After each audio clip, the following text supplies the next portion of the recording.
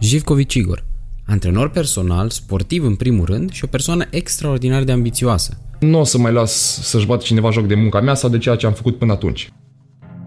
În acest podcast vorbim despre relația cu sportul. În momentul când începi un sport sau când începi orice în viață, important este să te limitezi la nivelul pe care îl ai tu și nu la nivelul 100 pe care îl vezi alții.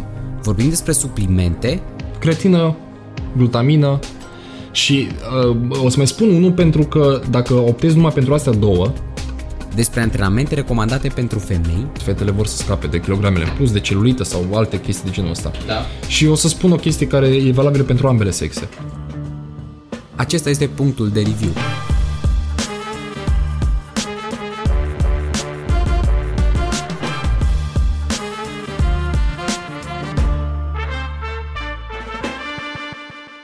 Spune-mi, te rog, o introducere a ta, chiar dacă eu deja le-am prezentat oamenilor, descrie-te pe tine câteva cuvinte. O introducere la mea, chiar dacă tu m-ai descris pe mine. Consider că sunt un tip pasionat de ceea ce înseamnă fitness și ceea ce înseamnă nutriție, în primul rând. Da. Consider că în ceea ce privește domeniul fitness-ului și a nutriției m-am remarcat cel mai bine, deși eu am fost un tip care a terminat facultatea de drept, deci cumva domenii separate și total căi diferite.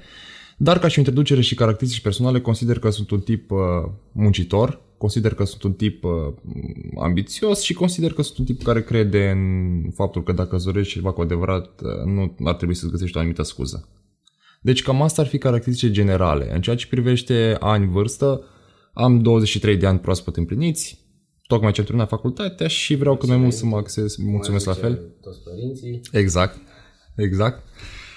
Cam asta ar fi. Consider că mai multe lucruri probabil o să se afle din informațiile care urmează să le redăm împreună. Și cam care ar fi relația ta cu sportul? În sensul că pot să spun că se vede că faci sport.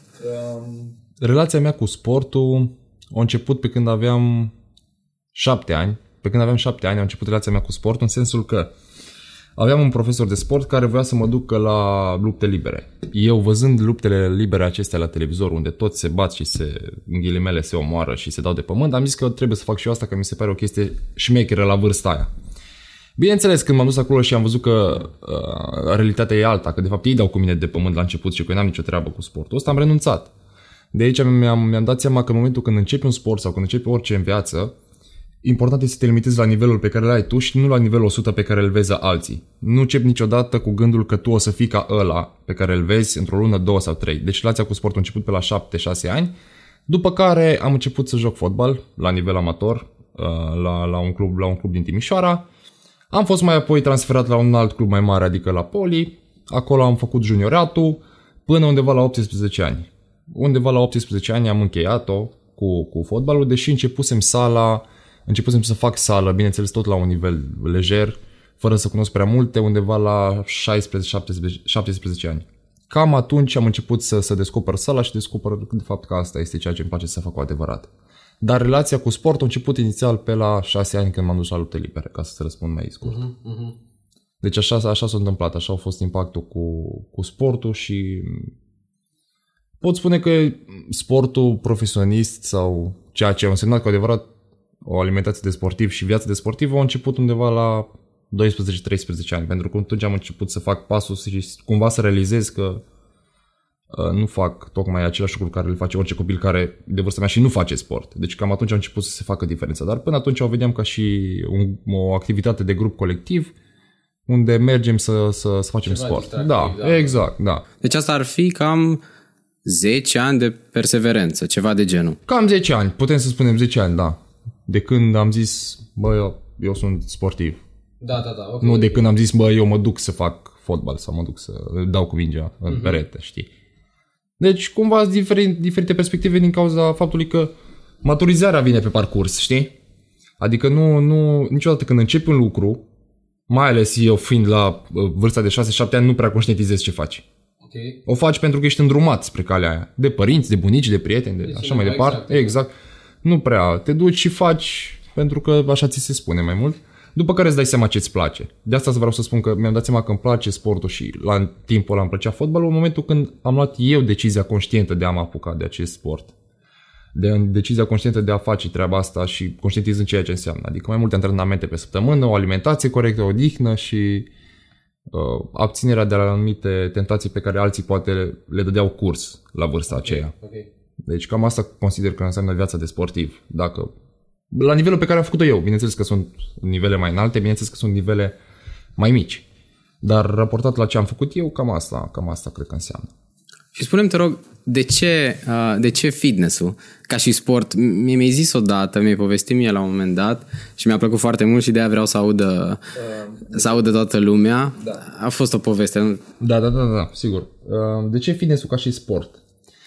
Aici o să fie un răspuns mai lung. O să fie o întreagă poveste. Ideea e în felul următor. Când jucam fotbal în domeniul și în area locală unde practicam eu, adică la Poli, ca și oriunde în altă țară și ca și oriunde vreau să cred că și în alte țări se practică treaba asta, se mergea foarte mult pe genul de, să spun așa, relații sau genul de favorizați în detrimentul altora. Bineînțeles cum este în orice alt domeniu. Poate că eu, în domeniul în care practic acum, sunt favorizat în detrimentul altora.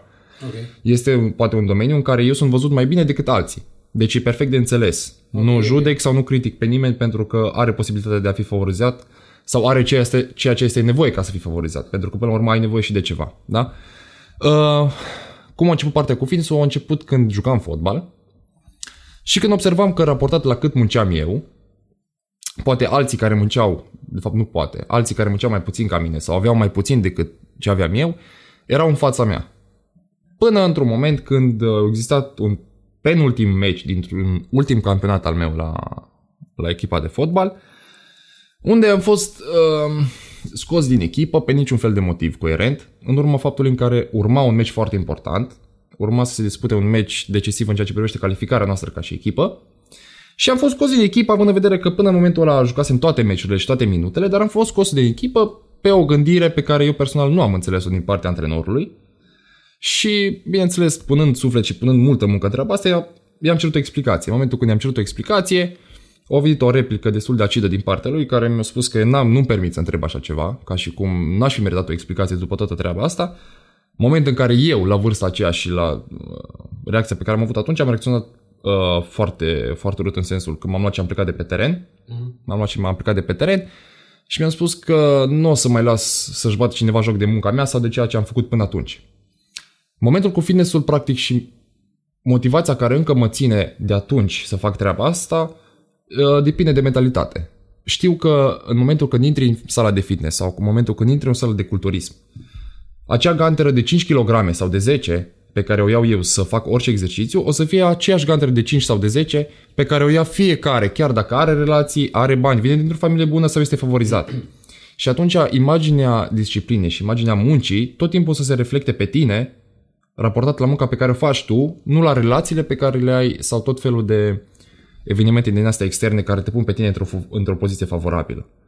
Asta este de atunci, din momentul când m-am apucat, până în momentul ăsta și cred că o să mai țină la cum privesc lucrurile, pentru că pe parcurs au evoluat. La început am început cu ideea de a face aceleași lucruri pentru că alții nu pot să le facă, pentru că reprezintă aceeași chestie, sunt priviți într-o oarecare măsură egală când facem fitness, okay. Da? Dar acum am învățat să nu mai raportez la alții, am învățat să nu mă gândesc pentru mine aceeași ganteră ca și pentru ăla, pentru că faza asta, momentul când eu am început fitness-ul, s-a dezvoltat în ceea ce privește progresul doar față de mine. Nu mă interesează ce face altul, ce face fiecare, dacă se apucă altul, dacă ridică cât mine, pentru că deja e un alt nivel, iar atunci încă mai puneam preț pe ego, în sensul că priveam lucrurile ca și cum eu trebuie să fiu ăla, eu trebuie să fac chestia aia. Asta m-a pornit, dar pe parcurs mi-am dat seama că fiecare om este altfel, fiecare om reacționează diferit și nu trebuie să te mai raportezi la câștigurile sau concursul contra altora. Și până la urmă despre asta e fitness-ul. Te apuci de fitness sau faci fitness sau faci orice sport de performanță ca să fii tu cât mai bun. Nu să te raportezi la alții.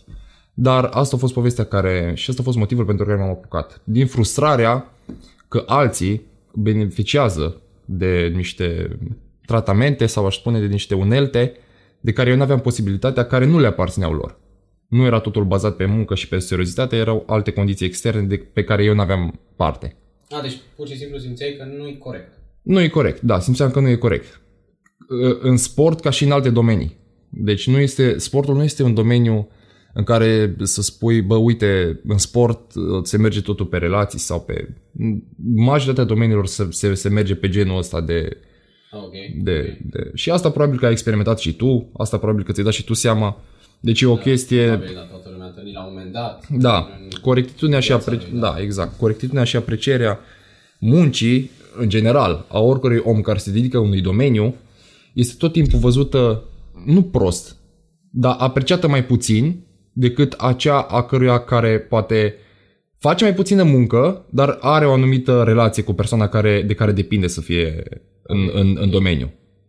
Da, deci poți să ai o relație, poți să ai anumite sunt sigur că știi despre ce vorbesc.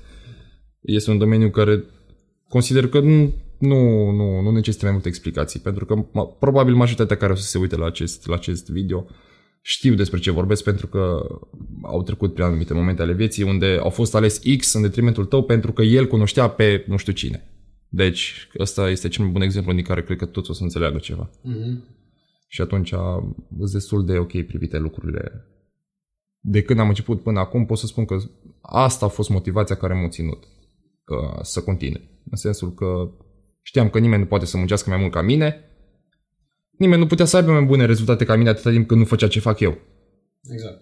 Nimeni. Nu conta cine îi, de unde vine, dacă habar n-am. Nu conta efectiv deloc. În momentul când venea în sală și în momentul când ieșea, amândoi eram la fel. Și asta m-a făcut să mă apuc și să continui.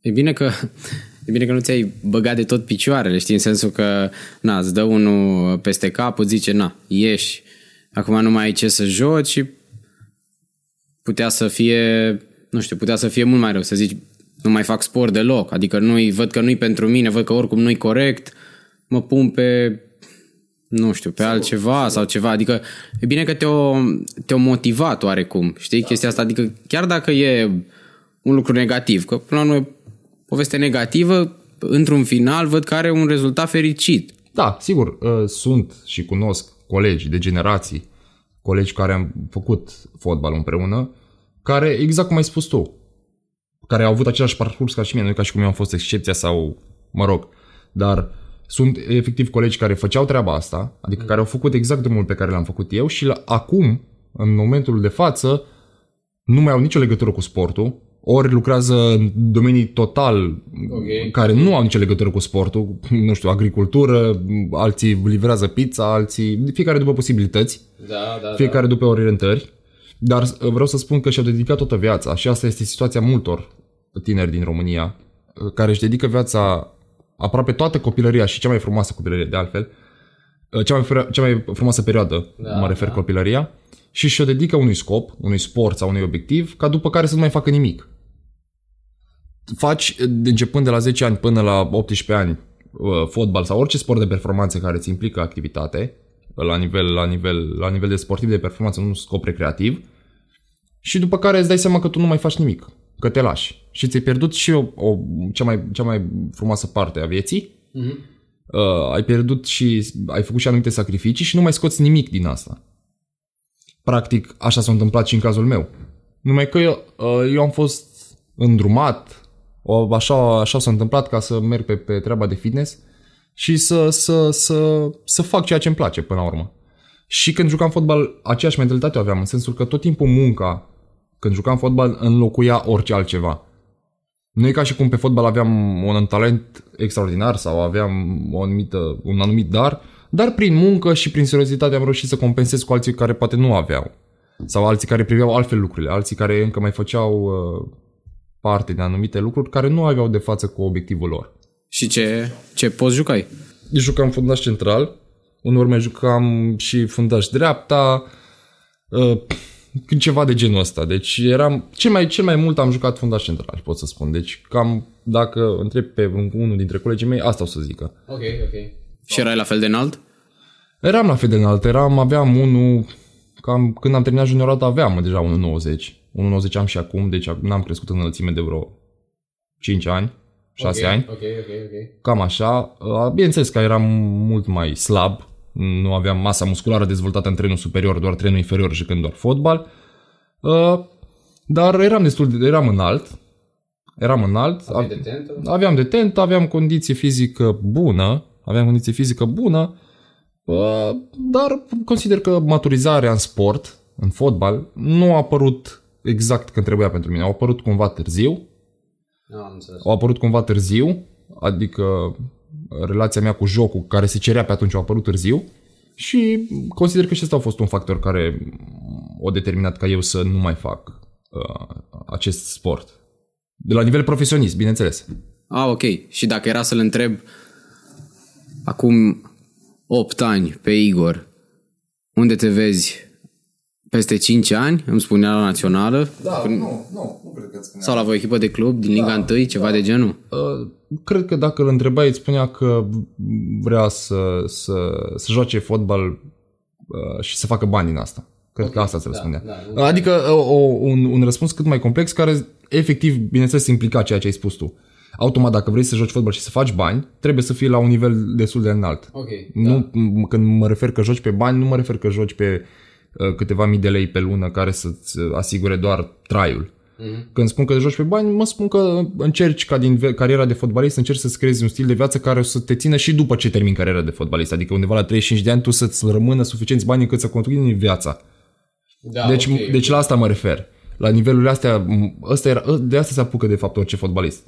Pentru că cariera de fotbalist e scurtă, undeva la 34-35 de ani te lași și trebuie, din ce ai câștigat până atunci, dacă nu te faci antrenor, să lucrezi, să beneficiezi de pe ei de pe toată viața ta. Și atunci, da, dacă îl întrebai asta, probabil că zicea că vrea să joace fotbal și să facă bani din asta. Cam asta era liniile generale. Dar strict, bineînțeles, da, club de Liga 1 și ce era mai sus atunci. Raportat, bineînțeles, la țara în care trăim. Adică tu nu poți să zici că îți dorești să câștigi campionate mondiale dacă România nu participă la campionate mondiale. Clar. Da, deci visul oricărui copil. Consider că, da, fotbalul și în general... Și de plecat la vreo echipă de club, nu știu, străină? Nu m-am gândit, nu am avut, nu știu dacă să zic curajul. Am vrut să demonstrez, am vrut să fiu cel mai bun în primul rând aici. Tu nu poți să fii cel mai bun sau bun în străinătate dacă tu nu demonstrezi la tine în țară. Părerea mea. Am avut o tentativă, o tangență cu sportul în afara țării. Asta s-a întâmplat la sfârșitul clasei a 12-a, exact momentul în care eu am renunțat la fotbal. La sfârșitul clasei a 12-a eu deja făceam sală de un an jumate. Dar la sfârșitul clasei a 12-a am vrut să aplic pentru o universitate în Statele Unite, unde se acorda bursă sportivă. La ei pe Liga 1, Liga 2, Liga 3, bineînțeles, în America, nefiind privit fotbalul atât de important cum la ei fotbalul american. Da. Deci soccer în general, fotbalul nu e privit la fel cum e la europeni sau sud-americani sau așa mai departe. Și atunci am zis că aplic pentru bursa asta. Și aveam și oamenii potriviți cu care am fost acolo. Și aplicasem pentru o bursă, luasem o bursă. Universitatea a costat $50,000 pe an, iar bursa, având în vedere că am fost selectat ca fiind unul dintre posibilii studenți sau, mă rog, care merită să beneficieze de această bursă, universitatea plătea $45,000 și eu trebuia să plătesc $5,000 pe an, unde aveam cazare și tot ce înseamnă asigurat, numai că toate lucrurile astea se întâmplau în America, adică la mii de kilometri distanță, la alt continent. Eu aveam pe atunci 18 ani. A fost un factor, a fost cel mai important factor care m-a făcut să nu iau decizia asta, a fost faptul că eu am crescut doar cu maică mea. Crescând doar cu mama, nu puteam să o las, consider eu, singură, având în vedere că nu avea pe nimeni, nici ea și nici eu. Adică, ok, dacă aș fi avut o familie sau așa mai departe, atunci mi-aș fi permis să zic, mami, eu plec, tu rămâi, că oricum ai cu cine să stai. Cu cineva, da. Nu a fost situație de această natură. Nici nu eram foarte sigur ce să se întâmple acolo sau cum o să se dezvolte, având în vedere că, mai spun o dată, America nu era o țară care să pune mare accent pe fotbal, ci era o chestie doar universitară, adică jucam fotbal cât eram în universitate, poate câștigam ceva bani, dar nu e ca și cum îmi făceam o carieră, ci luam doar bursă pe faptul că fac fotbal. Nu mă duceam la o școală de fotbal sau academie sau club, cum ai spus tu. Deci era tot o chestie universitară, numai că la ei posibilitatea ca tu să iei bursă dacă ești destul de bun la un sport pe care el consideră potrivit cum pot să spun, relevant, pe care pun accent, pe care se consideră important în țara lor. Și atunci asta a fost. Am luat bursă, am renunțat la bursă, m-am întors în Timișoara, am mai jucat fotbal la echipe de Liga 3-a, a 4-a, doar de plăcere, după care am renunțat pentru că nu mai aveam timp, din cauza faptului că punând foarte mult accent pe progresul în sală, nu-mi permiteam să am meciuri sau antrenamente tip cardio, eu punând accent pe construirea masei musculare în perioada aia. Pentru că ce munceam în sală și ce mâncam acasă, consumam poate la antrenament. Și atunci nu se corela cu obiectivul meu și astfel am renunțat. Mai apoi am început să merg tot mai rar, în scop recreativ, hai cu băieții la fotbal, hai la așa. Și cam aici s-a ajuns. Dar, ca să-ți răspund încă o dată la întrebare, nu m-am gândit la ceva serios în străinătate. Ci pentru că n-am avut posibilitatea. N-am avut posibilitatea să am legătură cu astfel de oameni, aia în primul rând, și pentru că nu consideram că sunt pregătit să fac pasul ăsta. Adică consider că faci pasul ăsta după ce ai demonstrat unele lucruri pe plan local sau, mă rog, trebuie să te caute cineva, nu tu să te duci să bați la ușă, cum fac majoritatea. Hai că am venit să dau niște teste, că m-au adus XY impresarilor, am venit să vedeți voi dacă eu sunt suficient de bun. Sunt destul de bun, da. Adică consider că trebuie să fie invers. Hai, cheamă-mă tu dacă ai nevoie de serviciul meu. Cheamă-mă tu ca și club. Dacă atunci e ideal. Da. Atunci te simți dorit. Practic, nu? Da. Când eu te sun, Andrei, hai vino că vreau să am nevoie de serviciile tale în ce privește, mă rog? Da. Te-am văzut că ești un tânăr de perspectivă, mă rog. Și așa mai departe și atunci consider că se face o treabă serioasă. Nu tu când te duci să bați la ușile cluburilor ca să dai probe și, mă rog. Fiecare cum... Da, câteodată nu poți să fii sigur că... Adică nu poți să stai să te caute norocul, știi, exact. Câteodată... Depinde de perspective. Acum eu, oprindu-mă din sportul ăsta la 18 ani, nu vreau să fac anumite afirmații sau să pun la îndoială anumite decizii ale băieților din generația mea care au făcut asta. Da. Sau să considere că eu spun ceva greșit ce au făcut ei. Sunt nicio formă, fiecare își face drumul și merg pe principiile pe care le consideră ei optime. Deci dacă s-au ajuns și au beneficiat de pe urma acestor lucruri, foarte bine. Până la urmă de asta au făcut sportul ăsta. De asta și-au dedicat toată tinerețea sportului ca să beneficieze de pe el. Da, ok. Despre asta e vorba. Și eu, dacă aș fi putut, aș fi făcut-o. Dar n-am putut. Știi? Da. Și atunci nu-mi permit să discut despre asta, că nu mă mai privește. Nu e un domeniu în care să excelez acum și atunci nu pot să dau mai multe detalii, știi? Și acum ziceai că joci așa, te strângi cu băieții o dată pe săptămână, o dată pe lună, de două ori, ceva de genul. Da, sincer să-ți spun, anul ăsta, deși suntem în luna a noua, n-am fost nici măcar o dată la fotbal. Și pentru că a fost situația cu pandemia, erau totul închis.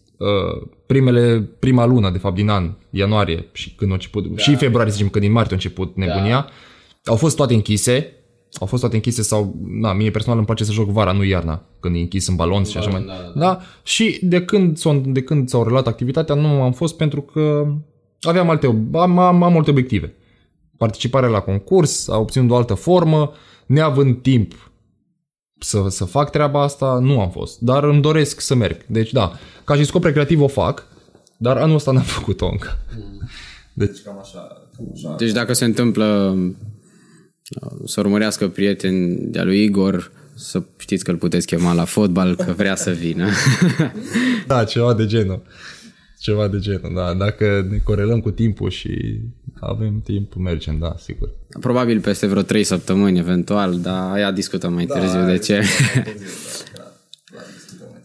Uite, voiam să te întreb și de studii, că făcând fotbal, făcând așa, mă gândesc, primul gând mi-a venit că probabil ai mers la o facultate de sport. Da. Eu am fost la liceu cu program sportiv din Timișoara. Ok. Am fost la liceu cu program sportiv din Timișoara pentru că acolo era un mediu bun pentru a face sport. Adică, bineînțeles, liceu cu program sportiv, clar, este dedicat sportului. Aveai un orar la facultate în care eu mergeam la facultate de după masă. Da? Asta înseamnă automat că îmi permitea un antrenament de dimineață. Programul pe care îl aveam săptămânal era antrenament de dimineață, școală de la 12, 1, până undeva la 6, după care al doilea antrenament. Lucrurile de genul ăsta nu ți le permitea niciun liceu Pentru că majoritatea, 95% de fapt, din toate liceele pe care le cunosc în Timișoara, fac de dimineață ore și automat nu ai cum să faci 2 antrenamente. Deci făceam 2 antrenamente, îmi permitea foarte mult să fac treaba asta. Bineînțeles că nivelul educațional și pretențiile care sunt la liceu cu program sportiv nu sunt aceleași ca și cum sunt la altele de alt nivel. Nu poți să ai anumite așteptări de la o persoană care face 2 antrenamente pe zi și care se dedică sportului în total, aceleași așteptări cu altul care poate vrea să dea la facultatea de medicină, de drept, de da. Și merge la un liceu teoretic și așa mai departe. Exact. Da. Și cumva normal. Și bineînțeles că se face diferența. Bineînțeles că ești mult mai lejer. Ești mult mai... Au mai puține pretenții de la tine, cei de la liceu cu program sportiv, pentru că știu că tu te axezi pe fotbal sau pe tenis sau pe ce sport faci. Exact, da? Exact. Dar, terminând liceul cu program sportiv,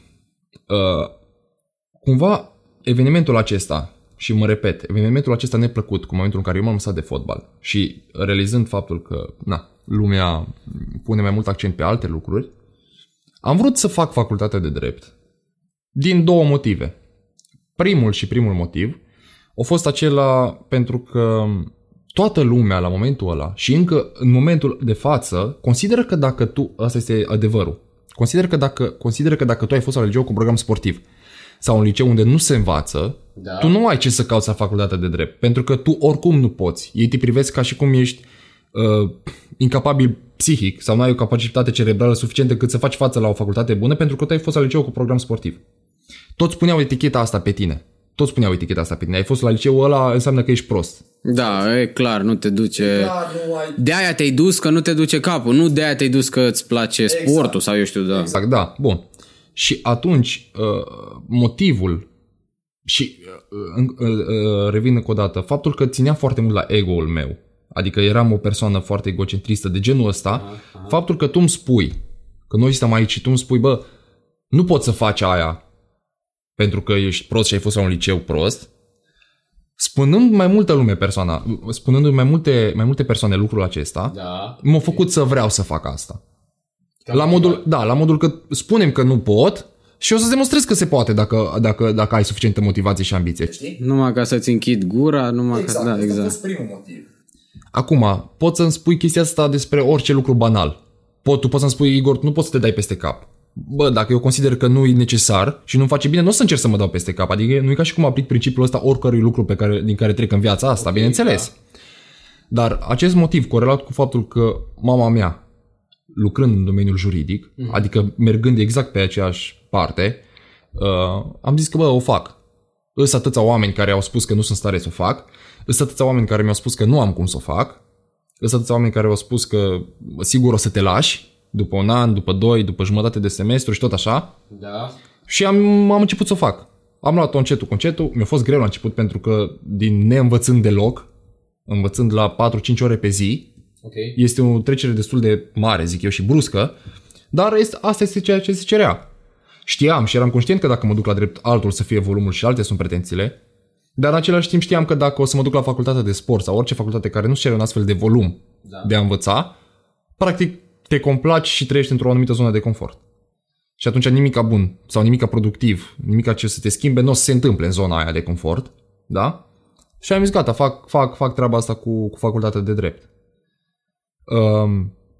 Oamenii care mi-au spus că nu pot să fac facultatea de drept, periodic și, nu știu, amintindu-și sau ținând minte tot timpul în treaba asta, de-a lungul acestor 4 ani de facultate, au mai intervenit întrebări. Bă, te mai ții de facultate? Bă, ți-ai luat toate examenele? Bă, ca și cum s-ar fi bucurat ca eu să spun, bă, nu le-am luat, bă, am picat anul și așa mai departe. Deci aceiași oameni care mi-au spus la început că nu te duci la drept, că nu-i pentru tine, că nu ești capabil, sunt acei oameni care au avut grijă să-mi spună și să-mi pună întrebările astea neîncurajatoare de-a lungul acestor 4 ani de facultate. Da? Când am terminat-o, toți oamenii s-au comportat ca și cum ar fi fost normal. Toți oamenii m-au privit ca și cum au terminat și ăsta dreptul, gen, oricum au mai terminat încă 150. O grămadă termină, da. Toată lumea termină, oricum toată lumea face, oricum toată lumea poate, nu e așa greu la drept. Dacă au putut ăla poate și ce toată lumea termină facultate. Ai făcut aia, că te-au ajutat ăla. Deci discuții o să intervină tot timpul și oamenii tot timpul o să găsească ceva ce să critique sau ce nu le convine. Înțelegi? Dar până la urmă asta a fost cea mai bună lecție, să-mi dau seama că oamenii tot timpul o să vorbească, indiferent ceea ce faci. Indiferent ceea ce faci, o să vorbească și indiferent ceea ce faci, nu o să fie de acord cu tine. Mai ales persoanele care sunt prieteni, cunoștințe, pot să spun, majoritatea nu-ți vor binele. Majoritatea sunt acolo pentru că au un interes. Nu trebuie să fie un interes pecuniar, nu trebuie să fie genul ăsta de interes, dar ori le satisface nevoile lor, ori ceva se întâmplă. Majoritatea nu-ți doresc binele. Majoritatea nu-ți doresc binele și am mai experimentat chestia asta din mai multe situații prin care eu am trecut, știi? Dar ăsta a fost unul dintre exemple. Deci nu a fost încurajarea de care credeam că o să am parte pentru că fac dreptul, ci tocmai a fost opusul.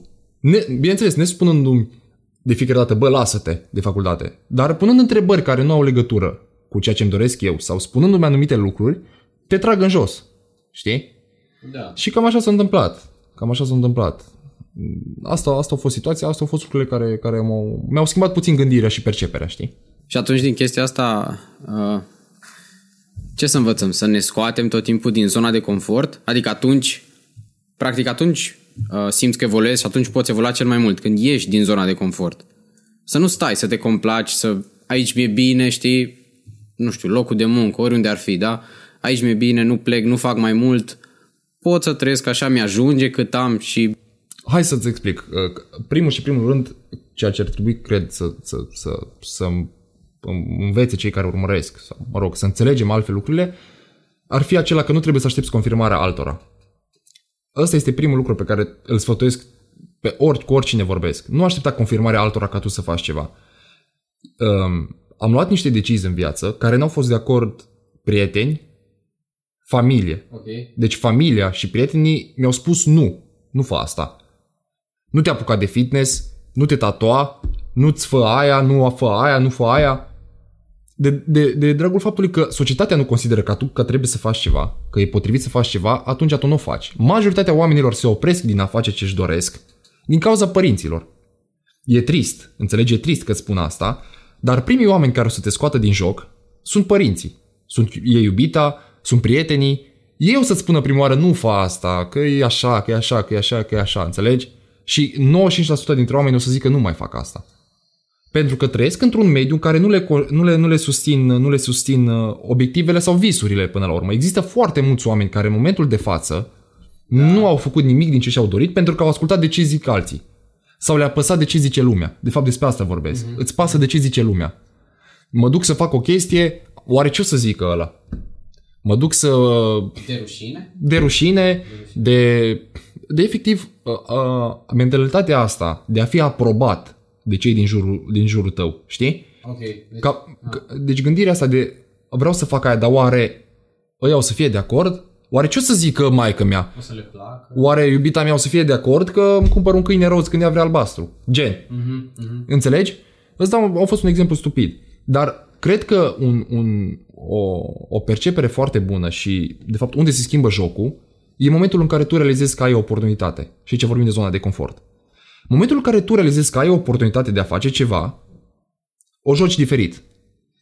Îți dau un exemplu. În felul următor. Să spunem că tu, de exemplu, da? Faci treaba asta cu YouTube-ul, cu review-urile și așa mai departe. Da? Okay. Faci ceea ce îți place. Ai oportunitatea, de exemplu, de a aplica pentru ceva mai măreț, dar care implică anumite costuri sau anumit timp. Da. Înțelegi ce vreau să spun? Da. Deci nu e ca și cum tu ai tot pachetul gata și trebuie doar să o faci. Și gata, bum, ai avansat. Da.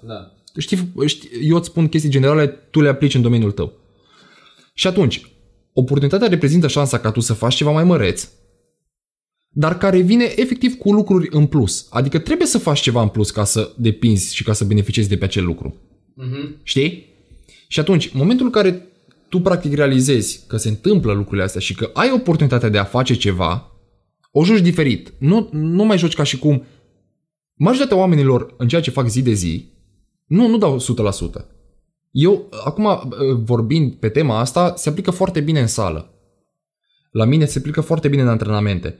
Sunt oameni care fac sală sau care își doresc anumit progres în sală, care nu dau 100% la fiecare antrenament, nu dau, de exemplu, 100% la fiecare întâlnire de afaceri, nu dau 100% la fiecare orice lucru care face orice om în rutina lui. Da. Gândiți-vă la faptul că mai este și o zi, mai este o zi, mai este o zi, mai este o zi. Exact dieta pe care ți-o pui, exact scuza pe care ți-o folosești în momentul când vrei să schimbi dieta sau vrei să abordezi o dietă nouă. Știi foarte bine, încep de luni. De mâine, de luni. Da. Că nu e ok, că nu e aia, că nu e aia, știi? Da. Astea toate sunt oportunități pierdute în care tu dacă ai fi început astăzi și în momentul de față, ți-ai fi mulțumit peste 5 ani cu 2 săptămâni mai rapid, poate, decât alea 2 săptămâni pe care tu le amâni de astăzi încolo, înțelegi? Deci, practic, la mine, referitor la trecut, recunoscând și dându-mi seama că există o oportunitate ca eu să fac atunci facultate de drept și să le dau peste nasul ăia care mi-au spus că nu pot să o fac, da. m-a făcut să o joc diferit, știi?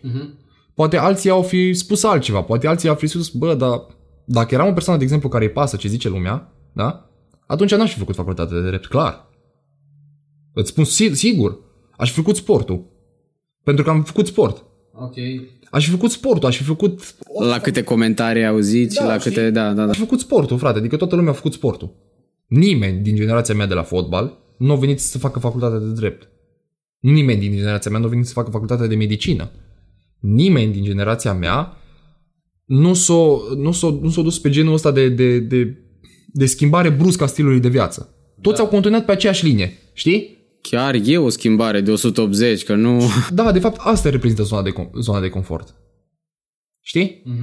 Tu mergi, ești în bula asta ta, da? Toți o să meargă facultatea de sport, dacă termină liceul cu program sportiv, este în centrul bulei. Adică nu există altceva, da? Da. Domeniul sportului. Și atunci facultatea de drept era aici. În cealaltă parte, știi? Da. Asta însemna zona de confort pentru mine. Pentru alții poate să însemne o grămadă de alte lucruri. E foarte subiectivă treaba. E clar. Și aici Da, exact. Pentru asta... Bun. Ăsta a fost primul pas. Al doilea pas a fost să lucrez și să mă angajez ca și instructor, având în vedere că eu fac facultatea de drept. Deci prima oară zona de confort din care eu am ieșit a fost cea că jucam fotbal și m-am dus la drept. De la 0, sau mă rog, de la puține ore de învățat la 4-5 pe zi, la câte ziceai, da? Okay. Și după care de la 4-5 ore de învățat pe zi și facultate, tu să te duci să te angajezi ca și instructor fitness, care înseamnă legătură cu oameni, înseamnă implicare în oameni și în sală, înseamnă foarte mult timp pe care trebuie să ți-l petreci în sală. Deci iarăși total paradoxal cu ceea ce fac eu. Acum, dacă când mă întreabă lumea ce faci, cine ești și cu ce te ocupi, dacă le spun că, băi, am terminat facultatea de drept, dar eu, de fapt, făceam fitness dinainte să mă apuc, de fapt, de facultatea de drept. Da? Okay. O să zică, bă, n-are cum. O să-mi zică, și mulți mi-au zis asta, tu sigur ai avut relații la facultatea de drept. Tu sigur ai dat bani la drept ca să treci, știi? Că altfel n-ai cum. Altfel nu se poate. Mai ales dacă ești student la drept. Dacă acum urmărești cineva care e student la drept sau a terminat dreptul, știe ce înseamnă să termini dreptul. Da. Și știe cât te stresezi sau cât ai de învățat sau presiunea aia. Adică știu pe cineva care nici nu lucrează, da, ca tine și se și stresează mult și e foarte greu și așa. Păi dacă mai și lucrezi, n-ai cum. Exact. Deci existau perioade, lucram la sală, și lucrez de fapt, de la 7 dimineața până la 1. Da.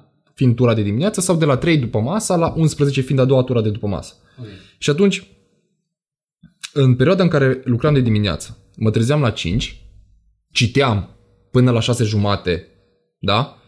Pentru facultate. Da. Jumătate de oră îmi pregăteam masa, o omletă sau o văzul, ce puteam să-l termin cât se poate de repede. De la 7 mă duceam la sală. De la 7 lucram, aveam treabă cu clienții până undeva la 3. Deci până la 3, de la 7 la 3 aveam clienți. Bine, ați înțeles, aici vorbesc de perioada înainte de pandemie.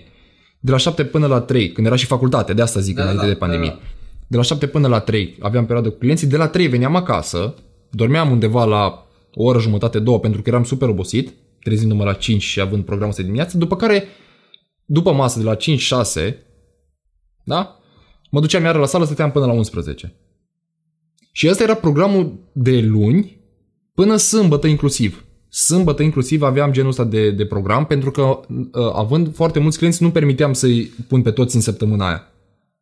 În fiecare zi să fac cu fiecare de 3-4 ori. Și atunci făceam asta și sâmbătă, chiar și duminică mai mergeam, dar mergeam cu 2 sau 3 clienți, deci lejer. Ăsta era programul și ăsta era stilul de viață pe care l-am dus din anul 1 până în anul 4. Din anul 1 până în anul 4, prin toate sesiunile de examene, prin toate lucrurile astea care trebuia să le fac pentru facultate, Da. ăsta a fost efectiv programul pe care l-am susținut. Deci nu a fost niciun fel de alt program. Și de aici mi-am dat seama că în momentul când te focusezi pe ceea ce îți dorești, ceea ce e important pentru tine, pierzi foarte mulți prieteni vreau să zic, Da. pierzi foarte multe legături, pierzi foarte multe oportunități. De exemplu, eu lucrând de luni până sâmbătă, doar duminică aveam timp să mă odihnesc, nu aveam timp pentru nimic. Orice prieten care mă suna și îmi zicea, bă, hai la suc, hai să ieșim la film, hai să plecăm acolo, hai să facem mai, știi și cum e, da? E vin tot felul de activități. Facultate, atunci mergi la eu știu ce cluburi, eu știu ce... Da, deci crede-mă că în momentul de față, cred că, nu știu dacă mă mai întreabă cineva, dacă mă mai cheamă cineva undeva. Dacă mai are rost. Da, pentru că știe că o să spun nu. Știe că o să spun nu, sunt la sală. Știi? Știe că o să spun, bă, nu, trebuie să mă odihnesc. Sau știe că o să spun, bă, nu, n-are rost, că nu vin, știi? Nu mă mai cheamă nimeni. Nu din faptul că poate nu ar vrea să vin. Din faptul că știu că eu spun nu. Da. Știi? Și atunci, de-a lungul acestei perioade, mi-am dat seama că am pierdut foarte mulți oameni. Adică foarte mulți, în momentul când îți mai spun o dată, nu-ți îndeplinești interesul față de ei. Tu mă chem pe mine să mergem la film. Tu ai un interes să ieși cu mine. Gen să mergem la film. Da. Poate consider că eu sunt persoana potrivită să mergem la film. Nu consider că ești fată sau băiat. Nu contează. Sau poate că tu ai mașina. Sau e irelevant. Deci e irelevant motivul personal. Ideea e că în momentul când tu faci asta, știi? Și eu îți spun, bă, nu. Pentru că fac ceva ce mă ajută pe mine. Adică nu mă relaxez să mă duc să mă uit la film 2 ore jumate, 3 ore. Da. Ci eu mă gândesc că poate în alea 3 ore pot să stau ori să mă odihnesc, pot să stau ori să citesc ceva despre sală sau despre nutriție sau despre facultate când făceam asta. Da. Sau, bineînțeles, pot să lucrez cu clienții. Lucru care mi-aduce bani. Da? Deci astea toate sunt chestii în dezvoltare personală. Da. Dezvoltare personală în detrimentul divertismentului. Înțelegi? Pe toată perioada asta, oare a existat zile de naștere a prietenilor? Sau oare au existat evenimente? Bineînțeles că au existat, știi? Dar, la fel, răspunsul a fost același. Bă, nu pot, pentru că se întâmplă asta. Nu pot, pentru că se întâmplă asta. Știi? Da. Toate lucrurile bazate pe nu pot erau, bineînțeles, privite din perspectiva mea și contribuind la ceea ce sunt astăzi, practic. La mentalitatea pe care am astăzi și la ceea ce am reușit să fac eu în fitness și cu facultatea și așa mai departe. Și n-a fost neapărat nu vreau. Da. A fost nu pot. Da. Fiind o persoană care oricum nu-i plac ieșirile în club sau nu sunt pasionat, nu-mi găsesc distracția cum își găsesc alții, la modul că hai să ieșim în club vineri, sâmbătă, ne îmbătăm, ne distrăm. Nu, personal nu-mi găsesc distracția asta, știi? Nu-ți place să bei? Da, nu-ți place să... Wow. Da, gen, da, exact, știi? Nu-ți place să bei. Hai bă, bea și tu o bere. Da. Sau hai mă. Da, exact, știi? Ia și tu. Sau când ești la grătare, ia și tu. Foarte des mi se întâmplă treaba asta, să fiu la un eveniment și să se bea, de exemplu, sau să se mănânce. E o chestie care nu are legătură cu obiectivul meu. Nu vreau să dau nume de alimente sau de preparat. Da. Hai mă, ia și tu un mic, de exemplu. Hai că am dat totuși un nume. Da. Hai, ia și tu un mic. Știi? Și zic, bă, nu. Ce mă, n-ai voie? Adică cum? N-am voie de la cine, de fapt? Cine nu-mi dă voie să mănânc? Că nu înțeleg. Dumnezeu? Adică cum pui întrebarea asta? Mi se pare, hai mă, n-ai voie? Adică cum n-ai voie? Nu, frate, am voie să mănânc. Am voie să mă îmbăt, am voie să fac ce vreau eu. Că sunt major. Și bineînțeles, ce e legal. Da. Dar, dacă eu mănânc micul ăla sau beau ce vrei tu să beau, am voie să le fac. Dar nu are legătură cu obiectivul meu. Dacă eu aș face treaba asta, mi-ar încetini progresul. Mi-ar încetini reușitele de a-mi atinge obiectivul meu. Și atunci de ce aș face asta? De ce să te sabotezi? De ce să mă sabotez eu pe mine singur? De ce să am abordarea asta în care zic, hai mă, lasă, dă-o dracu de dietă, dă-o dracu de... Nu știu. Bine mă, dă micul ăla încoace, dă muștarul, dă și pâinea. Dă și pâine, hai să ne îmbătăm. Hai. Adică ok, eu sunt perfect de acord. Tu poți să faci asta, ăla care mă cheamă, de exemplu. Tu n-ai obiectiv, tu nu-ți dorești asta, tu activezi în alt domeniu. eu știu, fiecare cu ce își dorește, știi? Fă treaba asta, dar nu înseamnă, nu mă lua pe mine că tu n-ai voie, că tu nu faci aia, că nu faci aia. Partea amuzantă, știi care e? Că oamenii care îmi spun asta, toți oamenii care mi-au spus asta și care îmi spun, toți îmi spun acum, deci nu când, la început când vedeau că eu zic nu, Da. acum toți vin și îmi spun, băi Igor, nu-mi zici și mie ce să mănânc. Ajută-mă și pe mine. Hai mă, ia-mă și pe mine la sală, hai să facem, că vreau să arăt și eu așa. Hai, zi-mi și mie ce să mănânc, să am și eu abdomen, mamă, dar tu ce mănânci de tot așa arăți, știi? Aceiași oameni care la început te îndepărtează, că de fapt asta fac ei. Toți mănâncă sau toți fac ceva, tu nefăcând același lucruri te îndepărtează, cumva te exclud. Da. Dacă mă întrebi, nu știu cum să o privesc, că nu pot să mă pun în locul lor, știi? Dar asta fac. Asta fac. La început toți, și de asta ziceam, prietenii nu se te susțină. Prietenii în general nu te susțin. Pentru că ei, prietenii mei, și toți oamenii pe care îi cunosc, până să vadă că eu am reale rezultate în sală și în ceea ce fac, și că știu ce fac, nu m-au susținut. Okay. Până să, știi care e chestia? Mi-am dat eu seama pe propria experiență. Până nu m-au susținut străinii pe mine. Okay. Nu străini ca și naționalitate. Da. Străini ca și persoane pe care nu le cunosc. Da. Până nu m-au susținut și n-am primit aprecierea străinilor, prietenii nu m-au aplaudat. Aplaudat, vorbesc, Da. înțelegi? Deci, prietenii nu mi-au zis nimic. Până să-mi zică, să apară aprecieri de la alții. Bă, ce bine arăți, bă, ce bună treabă faci. Îmi place ce faci, mulțumesc pentru informații, mulțumesc pentru... Până să apară chestiile astea, prietenii nu mă susțineau, prietenii nu ziceau bravo.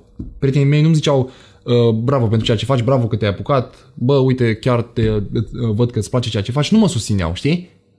Tocmai mă excludeau sau mă îndepărtau. Nu aveau încredere în faptul că eu fac asta. Până nu m-au apreciat străinii. Și de aici îți dai seama că prietenii nu ți-s prieteni, de fapt. Înțelegi? Prieteni nu poți să numești pe o persoană care tu ieși la suc sau vorbești despre chestii personale. Că el poate ascultă chestiile personale pe care tu îi le povestești și se gândește, mamă, ce bine. Dacă e ceva de rău. Da. Știi? Sau le ascultă doar ca să aibă ce să vorbească. Înțelegi? Așa sunt prietenii din ziua de astăzi, cel puțin pe care i-am avut și i-am eu.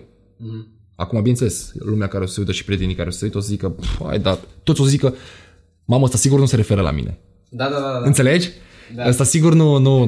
Bă, noi ne înțelegem bine, sigur zice de alții sau eu știu. Sigur, mă, ce prieten au fi avut ăsta înainte să fiu eu prieten cu el? Care stai mă? Știi, gen, nu, o să nege. Știi, o să nege. Majoritatea faptul că eu îmi dau seama de lucrurile astea și eu o joc la fel în continuare. Adică eu știu că tu nu... Stau cu tine la masă. Tu zici că ești prietenul meu, dar eu știu că tu nu ești, știi? Da. Pentru mine e la fel. Adică nu mă afectează. Ce zici, dacă tu vrei bine, dacă tu vrei răul, nu mă afectează, știi? Aha. Am învățat să nu-mi pese, că am trecut prin mai multe lucruri și mi-am dat seama, nu are nicio relevanță ce zici tu, știi? Singurele persoane care sunt apropiate, într-adevăr, sunt cele din familie. Aia pot să continue pentru că ele chiar își doresc ca tu să reușești, știi? Bineînțeles, uite, îți dau exemplul meu și prin ce am trecut eu, că eu am crescut doar cu maică mea și am dat seama că o mamă sau un părinte, mă rog eu să zic de mamă pentru că n-am avut tată, o mamă ar face orice ca tu să faci fericit, orice să te mulțumească pe tine, dar doar să faci ceea ce îți dorești tu, nu o să te lase. Înțelegi? Deci ar face orice ca tu să fii fericit, orice vrei tu, dacă are posibilitatea face. Dar doar să faci ce vrei tu, cu aia nu-i de acord. Deci exact cum a fost situația mea, știi? Deci eu m-am apucat de drept, perfect, da? Dar dacă mă apuc de fitness nu mai e bine. Gen, maică mea la început îmi zicea să nu mă apuc de fitness, pentru că nu puteam să fac dreptul, știi? Da. Și cam asta se întâmplă. De asta îți spun că în același timp familia o să te susțină, dar în același timp în momentul când vrei să încerci ceva nou, primii care îți spun nu, o să fie familia. E o chestie foarte așa. Toți, și bineînțeles părinții, toți vor ca tu să urmezi drumul în care ei au cea mai mare încredere. Adică dacă maică mea are cea mai multă încredere în domeniul juridic, da? Clar că vrea să urmezi asta.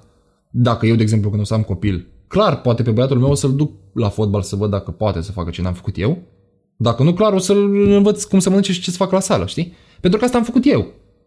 Bun, da, asta e clar. Ăsta e domeniul în care mă pricep cel mai bine. Da.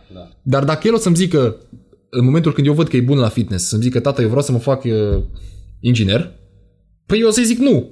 O să-i zic, bă, nu e ok, știi? Chiar dacă el vrea, gen. Înțelegi? Da. Cam asta e jocul de mentalitate pe care trebuie să-l ai. Adică să susții copilul, indiferent că el nu face ceea ce vrei tu. Deci tu știind chestia asta, da, exact ce ai zis mai devreme, crezi că la fel ai zice nu? Copilului meu? Da. Acum. Tot așa, o schimbare de 180. Da. Deci, cred că primul impuls ar fi să zic nu. Okay. Pentru că îmi dau seama că și maică mi-a făcut asta cu mine, știi? Da. O zis nu. Pentru că nu știa ce se întâmplă. Nu știa dacă eu o să am succes în sală, nu știa dacă o să-mi câștig bani din sală și bineînțeles ea voia să fie totul safe. Bineînțeles că, ca și părinte, tot timpul, în subconștient, o să crezi că tu știi mai mult decât fiul tău. Uh-huh. Înțelegi? Tot timpul. Pentru că există mentalitatea asta, bă, eu te-am crescut. Da, eu te-am făcut, îți dai seama. Eu te-am făcut, știi? Deși se spune că dacă tu ca și părinte, dacă nu ai ce învăța de la copilul tău, înseamnă că e nașpa. Știi? Mm-hmm. Gen, se spune și asta. Dar consider că acum, probabil că aș fi la o reacție impulsivă, da. Eu văzându-l că are rezultate bune în sală, i-aș spune să nu facă asta. Știi? Gen, să nu se facă inginer. Da. Continuă pe sală. Pentru că văd că ești bun pe sală, știi? Dar dacă el ar vrea să facă treaba asta, bineînțeles că nu aș face greșeala asta de a nu-l susține. Și foarte mulți părinți spun, bă, nu mă interesează să facă ce vrea atâta timp cât e fericit. Și nu fac asta. Nu îi permit copilului. Tot îl direcționează spre o anumită cale, știi? Da. Deci spun, dar când îl susțin, nu mai e.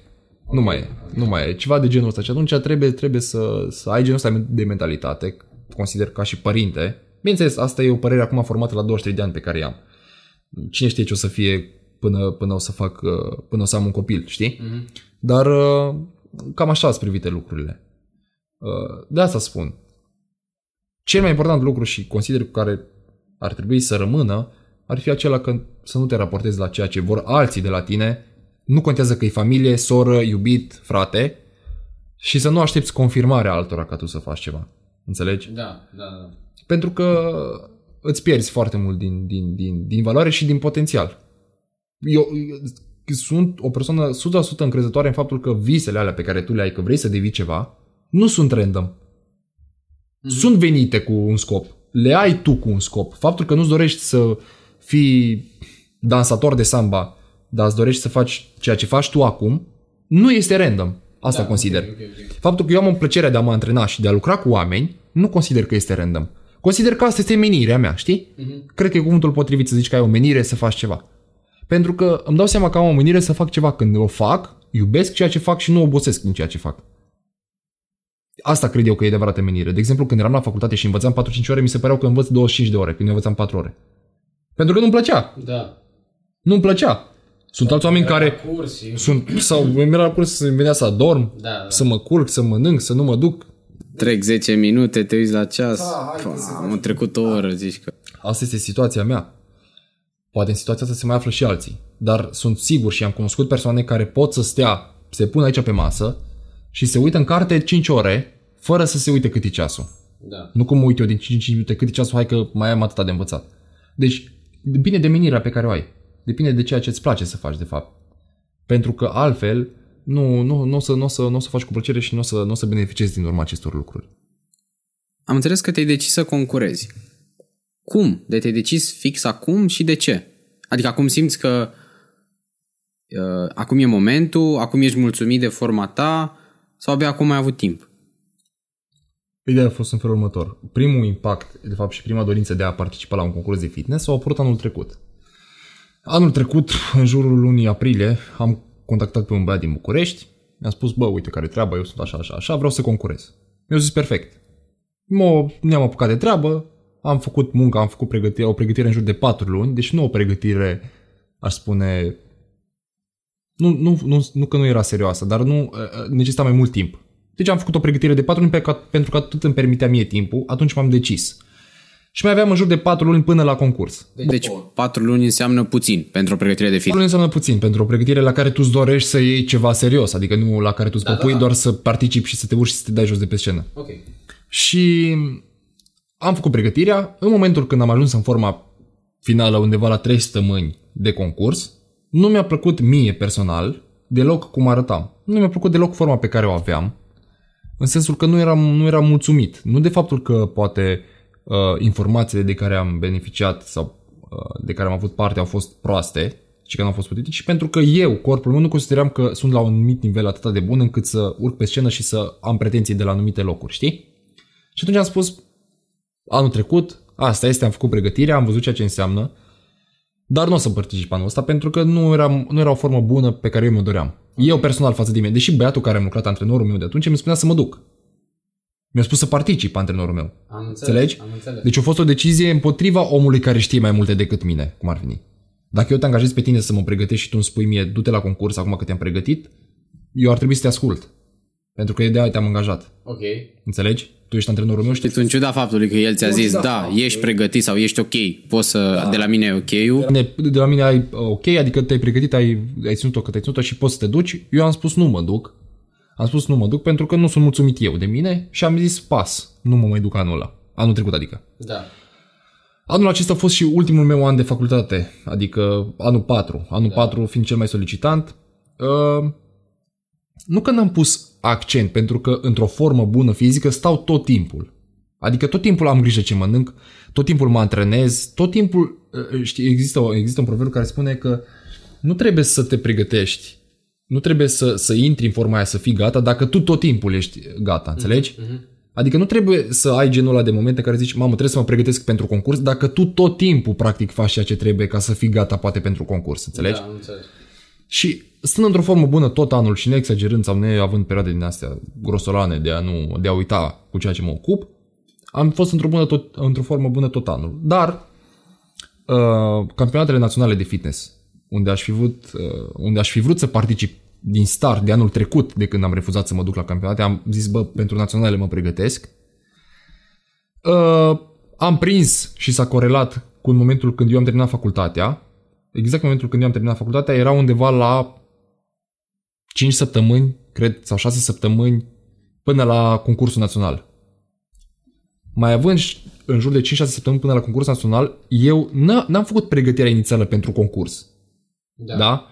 Deci mai aveam în jur de 6 săptămâni, poate chiar 7, nu mai știu exact, de a mă pregăti pentru naționale. Scopul meu fiind acela să iau medalie, nu am vrut să mă prezint cu o formă care ar fi zis arbitrii, băi, ok, meriți-o cu 4, meriți-o cu 5, știi? Okay. Adică obiectivul este și a fost din start să urc și să iau medalie.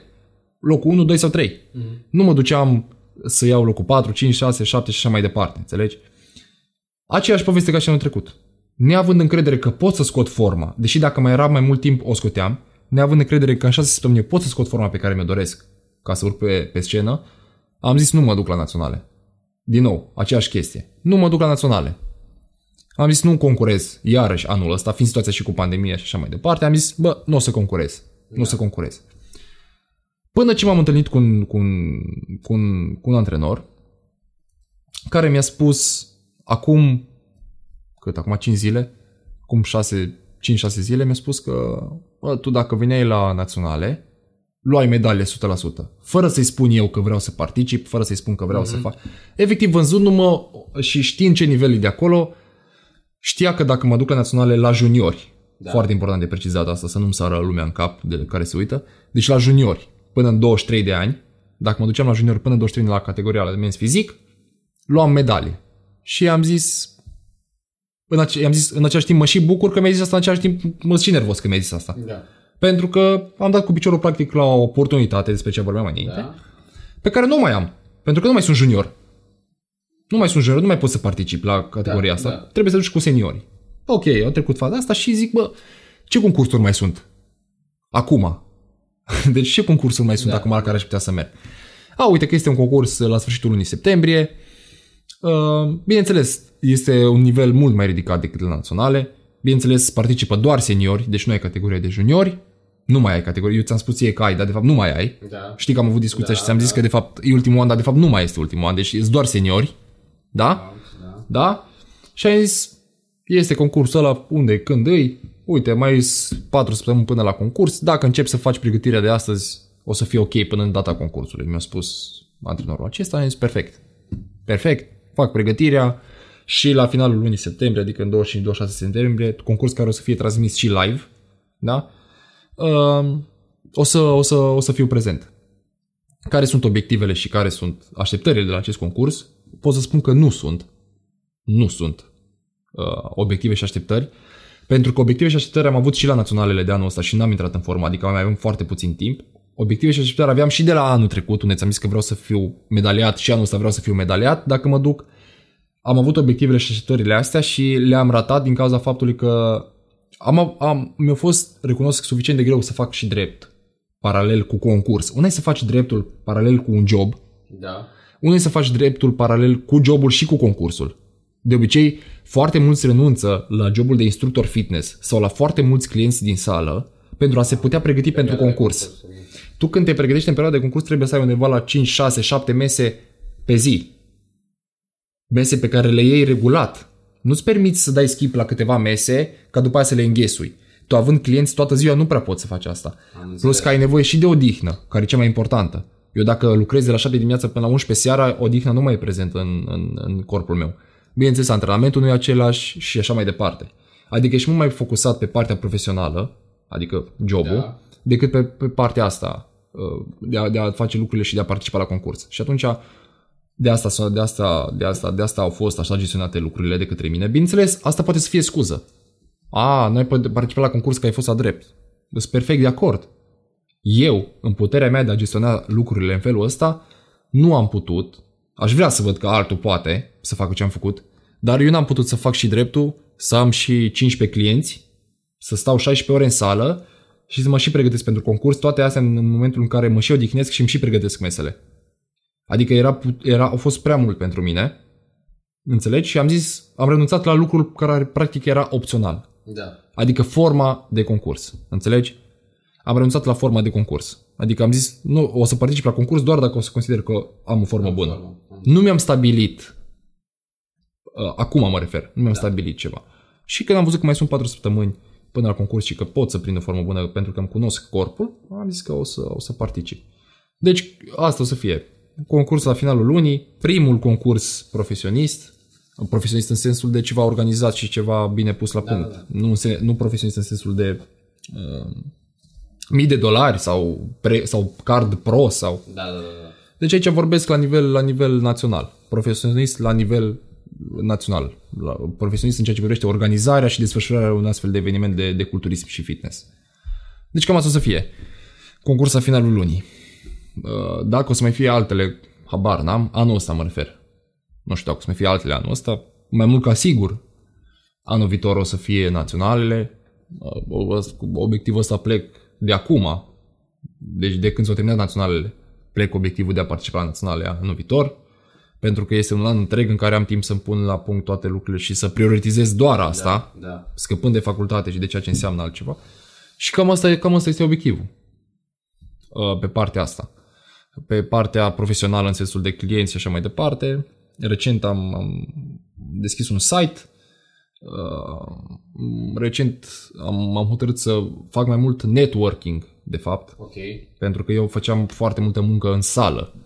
Lucram cu foarte mulți clienți pe zi, ți-am zis de la 7 dimineața la 11 seara. Dar mi-am dat seama că în momentul când faci treaba asta, deci munceam foarte mult, nu ai timp pentru tine. Nu ai timp să odihnești, nu să ai parte de distracții, cluburi, ieșiri, nu pentru asta, dar pentru tine să te odihnești. Efectiv, aveam momente în care nu mai puteam de somn. Deci, efectiv, așteptam să am o oră liberă între clienți ca să pot să mă duc acasă să dorm. Nu să mă duc să fac ceva. Știi? Da. Doar să dorm, pentru că simțeam că nu mai pot. Și de asta spun, să faci o pregătire de concurs, toată treaba asta e infernal. Infernal și eu personal n-am putut să o fac. Și pregătirea de concurs, să prind și formă bună, să iei și medalia, să fii și la drept, să și... Da. Și recent am zis că mă focusez mai mult pe treaba asta cu networking-ul, pentru că mi-aduce mai multă libertate. Libertate în sensul că am timp să mă odihnesc, am timp să reflectez asupra lucrurilor, am timp să fac asta acum cu tine, da? Lucru pentru care îți mulțumesc și așa mai departe. Și atunci lucrurile astea n-ar fi fost posibile dacă eu aș fi avut regimul ăla de muncă, regimul ăla de abordare și privind lucrurile ca și cum doar clienți toată ziua, știi? Am înțeles. N-ar fi fost posibil 100%. Și cât consideri că e de importantă toată partea asta de networking, cum ai zis tu, de social media, de Instagram, de Facebook, de eu știu, toate rețelele astea sociale. Adică, da, ok, ești antrenor personal, dar nu ajunge să fii doar antrenor personal, trebuie să fii și mereu activ pe, eu știu ce rețea de socializare sau nu. Sau nu. Cunosc foarte mulți oameni care au lista plină de clienți care încă așteaptă să vină, așteaptă clienții să lucreze cu ei care nu au efectiv niciun profil de rețea de socializare. Am înțeles. Deci se poate și în felul ăsta. Eu nu spun că nu se poate. Nu spun că nu e posibil, pentru că eu toți clienții mei pe care îi aveam atunci, făceam full cu ei până să renunț eu la ei, da, îi aveam din legăturile și din relațiile pe care le începeam față în față sau în sală. Okay. Sunt nicio formă de pe internet. Înțelegi? Da. Dar era un raport timp. Deci raportul la timp și raportul timp-bani, da, era unul foarte mare. Lucram 16 ore pe zi, da, câștigam foarte bine, da, dar nu aveam același timp pentru mine. Am înțeles. Știi? Și atunci, ca să-ți răspund cât de importante sunt aceste rețele de socializare, sunt importante pentru că în lumea de astăzi totul se întâmplă pe internet. Tot. Clar. Instagram-ul, Facebook-ul, tot ce să mai apară, TikTok-ul și toate chestiile astea sunt o platformă, toate sunt niște platforme de promovare a business-ului, a afacerii, a persoanei. Deci toate sunt practic imaginea ta. Aia e imaginea ta. Profilul de Instagram, de Facebook, profilul de Instagram, profilul de Facebook, de orice îți dorești tu, aia sunt imaginea ta. Adică acolo să te vadă pe tine omul prima oară. Și oricând, dacă întrebi, sunt convins că dacă oricine întreabă de o persoană, spune-mă cum o cheamă pe aia, cum îl cheamă pe ăla, acum vorbesc, dar primul instinct, cauți pe Instagram, cauți pe Facebook, dar probabil pe Instagram. Exact, da. Cum are pe, știi, eu întreb cum o cheamă și cum are pe Instagram, știi? Da. Parcă vine întrebarea asta e la pachet cu cealaltă, cum o cheamă și cum are pe Instagram. Exact. Deci toate sunt învârtite în treaba asta cu tehnologia și rețelele de socializare și mediul online. Și atunci nu poți, dacă vrei să faci parte din trendul ăsta, da? Da. Să fie excepția. Bineînțeles, persoanele de care spuneam înainte, persoanele care nu au Facebook și nu sunt de generația mea. Adică nu sunt antrenori de 23 de ani, de 24, de 25, de 26. Sunt antrenori de 45 care nu au Facebook, Instagram. Da. Adică vorbesc puțin și de generații. Știi? Adică oameni care și-au creat un anumit nume în domeniu, oamenii pe care îi cunoști fără să ai nevoie de Instagram sau Facebook. Eu dacă nu fac Facebook sau Instagram, adică, ok, acum să zicem, dar la început dacă nu făceam, nu știa nimeni că eu sunt antrenor personal. Da. Decât dacă veneai în sală și eu îți făceam eu cu mâna. Exact. Știi? Altfel nu. Deci depinde foarte mult și de cine ești, de cum te prezinți. Dar, în general, foarte mulți bani se fac din Instagram, Facebook, din mediul online. Știi? Deci practic, pentru cei care, să zicem că sunt la început, da? Care sunt pasionați de fitness și ar vrea și ei să urmeze o carieră de antrenor personal, să zicem. Da. Investește foarte mult în mediul online. Ăsta ar fi sfatul. Da. Investește, și nu spun investește în imagine. Nu spun investește în poze profesionale, în videoclipuri profesionale, nu. Investește în cursuri online. Investește în e-book-uri online. Investește în programe online care te ajută să-ți perfecționezi cunoștințele, pentru că nu o să găsești nimica. Informația pe care tu o ai în momentul când primești acel card de antrenor este insuficientă ca să lucrezi și cu o maimuță, crede-mă. Informația pe care tu o ai în ceea ce privește nutriția și antrenamentele după ce tu termini cursul de antrenor de fitness este deplorabilă, aș putea spune. Adică nu te învață absolut nimic. Am înțeles. Deci cardul ăla îl iei cât de cât ușor. Da. Și... Deci calitatea unui antrenor, părerea mea, care vor să se apuce și care vor să facă, pleacă de la momentul în care tu, pentru tine, cauți, studiezi, plătești, investești în mediul online.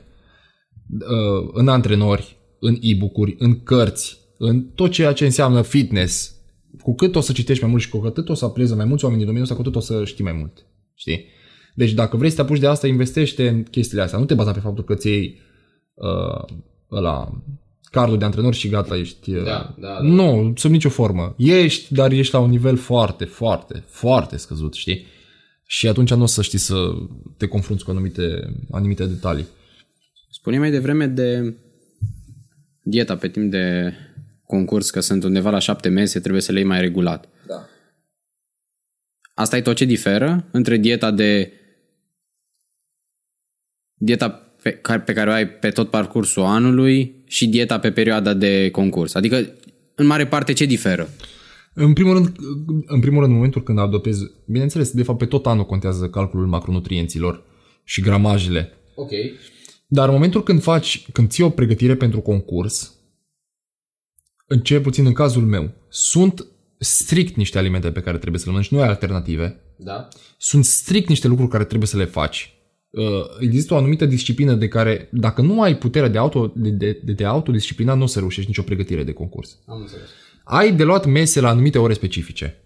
Ai de luat exact un anumit de mâncare la o anumită oră specifică. Ai de făcut exact un număr de repetări, exact un număr de minute de cardio, exact un anumit număr în care tu te odihnești.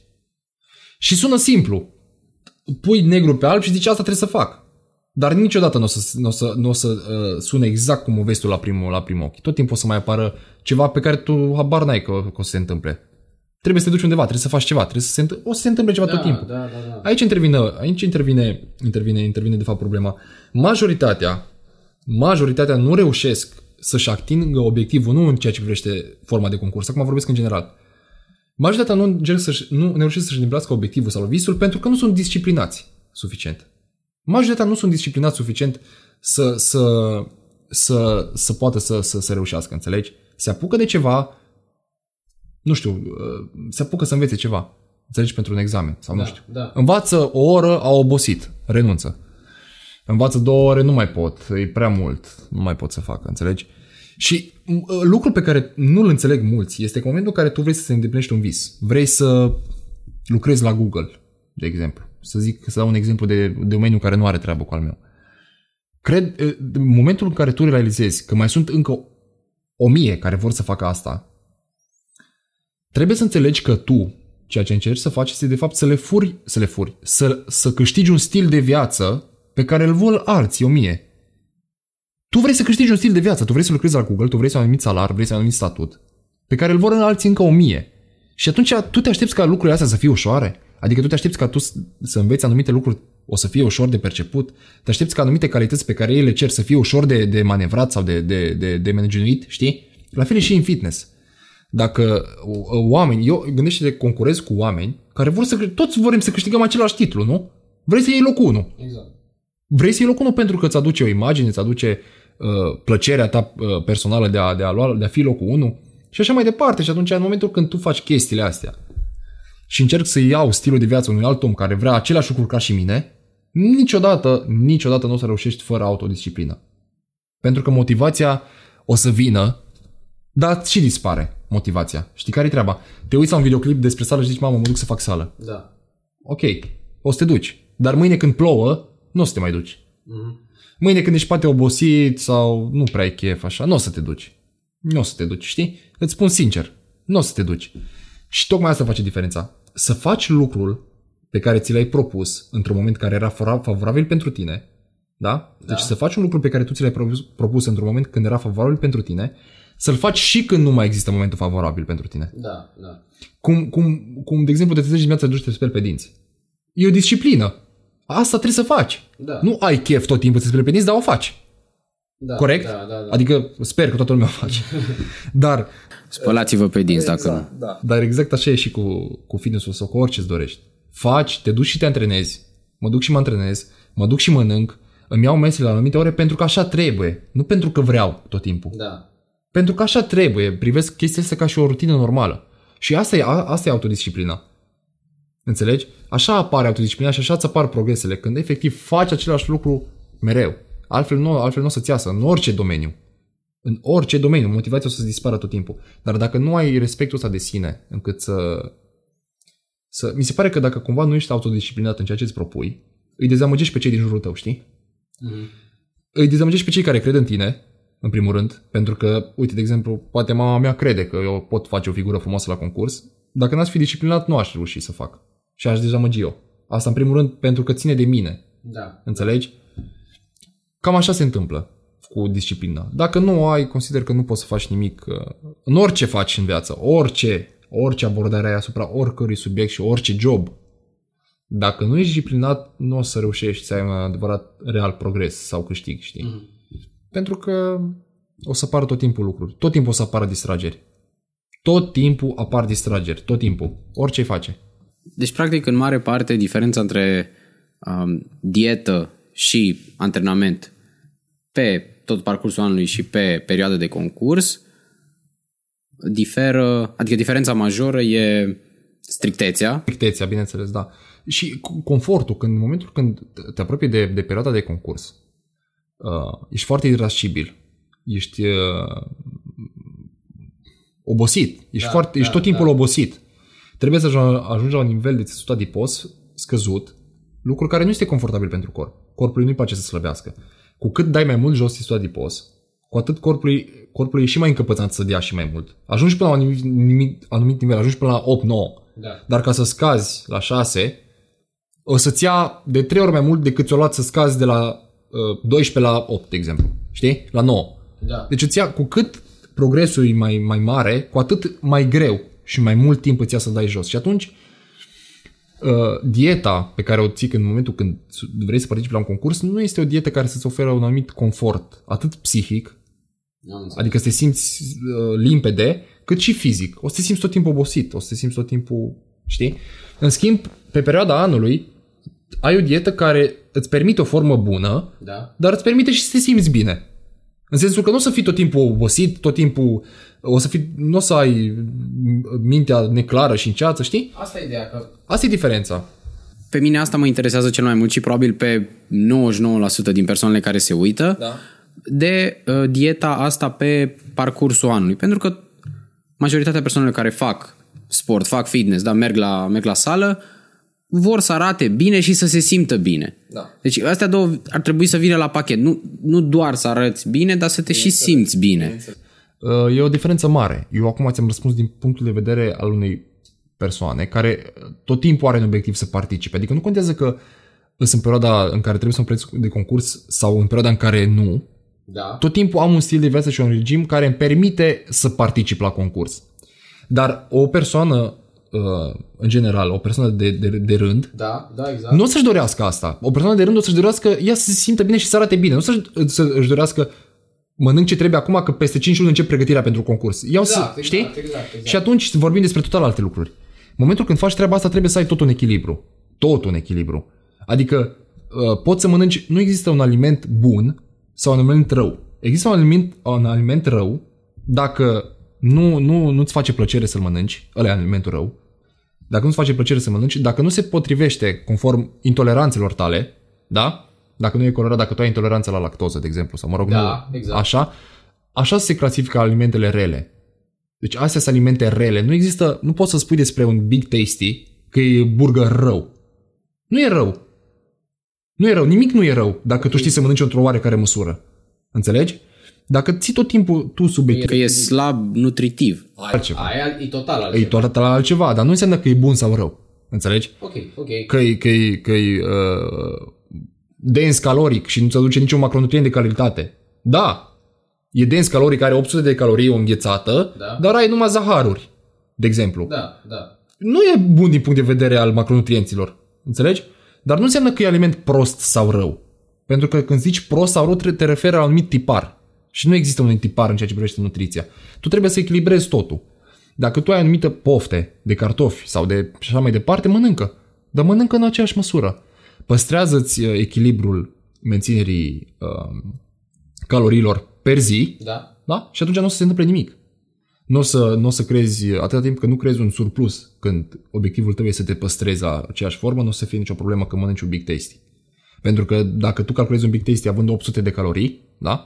Dar tu îți completezi celelalte, 1000, dacă ai 1800 pe zi din alimente potrivite, nu o să se întâmple nimic cu corpul tău. Înțelegi? Nu o să se întâmple nimic. Efectiv, dacă tu te încadrezi în caloriile alea, e foarte simplu. Foarte multă lume în ziua de astăzi generalizează ideea...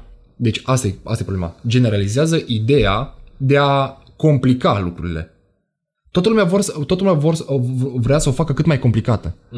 Și de ce? Pentru că în momentul când vii cu ceva nou, lumea vrea imediat să vadă ce e, știi? Da. Hai, mamă, n-am mai auzit de dieta cu gogoșari sau... Da, o descoperire, o invenție de asta, da. Complice. Într-adevăr, dacă vrei să faci un profit, complici lucrurile. Dar dacă vrei să progresezi, le simplifici. Sunt chestii diferite. Vrei să faci un profit, du-te și scoate ceva ce vrei tu, numai ca să păcălești lumea să-ți dea banii, ca tu să urmezi dieta aia. Dar dacă vrei să progresezi, simplifică lucrurile. E foarte simplu. Ai sticla asta de apă, da? Ăsta este corpul tău. Ăsta este nivelul de energie, adică apa din sticlă. Dacă tu o să mănânci mai mult, dacă tu o să bei mai multă apă, sau o să mănânci mai mult, ăsta e privit ca și un corp. Da. Mănânci mai mult decât are sticla asta, da? O să dea pe afară. În cazul nostru, în cazul corpului, nu o să se dea pe afară și o să se pierde apă. Ci o să rămână pe aici apa și o să se facă grăsime. O să ai kilograme în plus. Da? Da. Este foarte ok de înțeles. Tu atât ai nevoie să consumi pe zi. 2 litri. Ai consumat mai mult de 2 litri, alea o să se depoziteze. Caloriile alea se transformă în ceva. Energia niciodată nu se irosește. Nu dispare. Înțelegi? Se conservă și așa mai departe, dar nu dispare. Și atunci, dacă nu mănânci raportat la 2 litri, da? Deci nu mănânci raportat la 2 litri, ci mănânci într-un deficit, o să dai jos. E foarte simplu. O să dai jos. Mănânci mai puțin decât consumi, dai jos. Mănânci mai mult decât consumi, pui pe tine. Mănânci în egală măsură în care consumi, nu se întâmplă nimic. Asta este singurul lucru și singura chestie pe care trebuie să o știi în momentul când îți stabilești un obiectiv ca și începător. Spun încă o dată, ca și începător. Da. Mai departe, alegerea alimentelor, progresul în sală, e total altceva. În momentul când lucrezi în sală, nutriția se adaptează la ceea ce faci tu în sală. Clar, eu aici vorbesc de lucruri diferite. Dacă tu vrei doar să mănânci, fără să faci sală și fără să ai un anumit obiectiv, și doar vrei să te menții, e foarte simplu. Mănânci cât consumi. Dar dacă vrei să ai un anumit progres în sală și ai nevoie de remodelare corporală, ai nevoie de alte lucruri, bineînțeles că atunci ai nevoie de nutriție adaptată la ceea ce faci tu în sală. De asta, și acum îmi spun off-ul, nu pot să înțeleg și nici nu o să înțeleg cum există antrenori personali care habar nu au nutriție, dar ei profesează. Profesează, nu mă interesează că au 10, 15, 25 de clienți. Nu, pentru faptul că tu nu cunoști nutriție, dar tu vrei să fii antrenor și ai pretenții ca clientul să aibă rezultate, tu habar n-ai că roșia e fruct, mi se pare jignitor, știi? Da. Mi se pare incompetență profesională. Și incompetența profesională este strict și direct legată de interes. Dacă tu ai interes să fii bun în domeniul ăla, crede-mă că înveți nutriția. Dacă tu ai interes și îți face plăcere să lucrezi cu oameni și să faci treaba asta, crede-mă că pui accent pe nutriție, că altfel nu ai cum. Doar dacă nu iubești ceea ce faci și o faci pentru bani, nu te dedici 100% la acelui lucru, știi? Deci, practic, de aici pleacă. Dar, ca să-ți răspund la întrebare, dacă vrei să ai o anumită formă bună tot anul, tu neavând scop concurs sau așa, de scop recreativ e foarte simplu. Dar trebuie să existe un interes. Și acum lumea o să întrebe, păi cum, e atât de simplu, doar trebuie să mănânc cât am nevoie? Da. E atât de simplu. Da, e atât de simplu, știi, dar lumea complică lucrurile. Zice, e atât de simplu, dar stai că eu am citit că dacă combini carnea cu cartofii nu-i bine. Stai că eu am citit că dacă toate chestiile astea scrise de oameni exact din tiparul anterior, care generalizează principiul de a complica lucrurile. Generalizează principiul de a complica lucrurile când totul e atât de simplu. E foarte simplu, înțelegi? De calculat necesarul zilnic, îl calculezi pe un calculator online? Dacă dai search pe Google câte calorii am nevoie, o să primești un calculator unde îți introduci vârsta, sexul și greutatea și o să-ți spună câte calorii ai nevoie pe zi. Tot ce îți rămâne ție să faci e să-ți iei o aplicație care îți calculează, nu vreau să dau nume, care vrei să calculeze macronutrienții, gramele și așa mai departe, și o să rămâne să-ți pregătești mâncarea. Dar lucrurile astea nu se pot face de o persoană care nu are interes să știe lucrurile astea. Înțelegi? Majoritatea trăiesc într-o anumită zonă de confort atât de mare încât eu acum spun o chestie privită ca și un om care vrea să se apuce de sală, nu din perspectiva unui antrenor. Da? Poți să faci toate lucrurile astea, da? Și să-ți dai interesul, să depui puțin efort să progresezi, că pentru tine o faci, nu pentru mine. Și atunci nu o să mai ai bătăi de cap. Dar sunt aceiași oameni care nu vor să facă chestia asta, nu au suficient interes, nu au chestia asta de a obține informațiile corecte și apelează la nutriționiști sau la antrenori care le spun o prostie foarte mare, gen nu combina carnea cu cartofii, că nu știu ce se întâmplă. Da. Și ei cred. Pentru că nu cunosc oamenii domeniul. Eu acum dacă te întreb pe tine ceva despre domeniul tău și tu îmi spui, eu o să te cred pe cuvânt. Pentru că nu mă pricep. Adică dacă nu e domeniul meu, știi? Da. E normal. Fiecare om depinde. Pot să te mint cum vreau eu dacă eu zic nu știu ce prostie și... Costă camera care filmăm. Tu îmi spui un preț. Și eu te cred. Da. Poate dacă mă pun să caut, e alt preț. Și eu zic, n-ai avut dreptate. Dar eu, majoritatea nu cercetează. Da, exact. Majoritatea cred și nu cercetează. Și de aici vine problema mea. Tot timpul le spun, când lucrez cu un om sau lucrez cu cineva în sală, bă, nu te mai lua după ce îți spun eu, dacă eu îți spun, mănâncă aia înainte de sală. Întreabă-mă, de ce trebuie să mănânci aia înainte de sală? Că altfel, știi ce se întâmplă? Eu îți zic ție negru pe alb și tu nu înțelegi de ce trebuie să mănânci aia. Și după ce nu mai lucrezi cu mine, nu o să știi de ce trebuie tu să mănânci aia așa. Da, chiar, de ce mi-a zis? Adică de ce, știi? Da, adică sunt niște... trebuie să ai scepticismul ăsta. Când lucrezi cu orice om. Înțelegi? Adică trebuie să ai scepticismul ăsta. Ok, tu mi-ai spus să fac asta, dar de ce? Pentru că dacă tu nu înțelegi de ce-ul, nu o să înțelegi nici rolul acelui aliment. Și ai ideea, nu te simți sfidat sau oarecum că nu dai încredere dacă lumea tu îi spui unui client, bă, uite, încearcă să mănânci asta mai mult. Și el te întreabă, păi da, de ce? Pe tine nu te supără, te bucură. Păi asta înseamnă de fapt să înveți pe cineva ceva. Adică eu sunt convins, în domeniul în care eu fac, în domeniul în care eu operez, da? Și lucrez, tu mă plătești pe mine ca și client ca să-ți oferi informația. Tu practic informația o plătești. Dar dacă tu mă întrebi despre informație și eu îți dau informația, dar tu nu mă întrebi ce-ți treci ție prin cap, tu nu o să înțelegi. Tu o să urmezi doar ce-ți spun eu. Asta e problema pe care o văd eu. Adică, întreabă-mă, eu nu pot să-ți spun mănânci orez pentru că aia, din start să zic pentru toate alimentele, înțelegi? Adică, întreabă-mă, fii curios, pune 100 de întrebări dacă ai nevoie, că de aia lucrezi cu mine. Deci ideea e asta, pune întrebări și în caz că antrenorul nu-ți răspunde sau ori nu știe, ori e cazul să ți-l schimbi. Că... Exact, e cazul să ți-l schimbi. Dacă tu începi să lucrezi cu un antrenor, de exemplu, să-ți dau un exemplu, fără să dau nume. Am avut un client care lucra cu un nutriționist din Timișoara.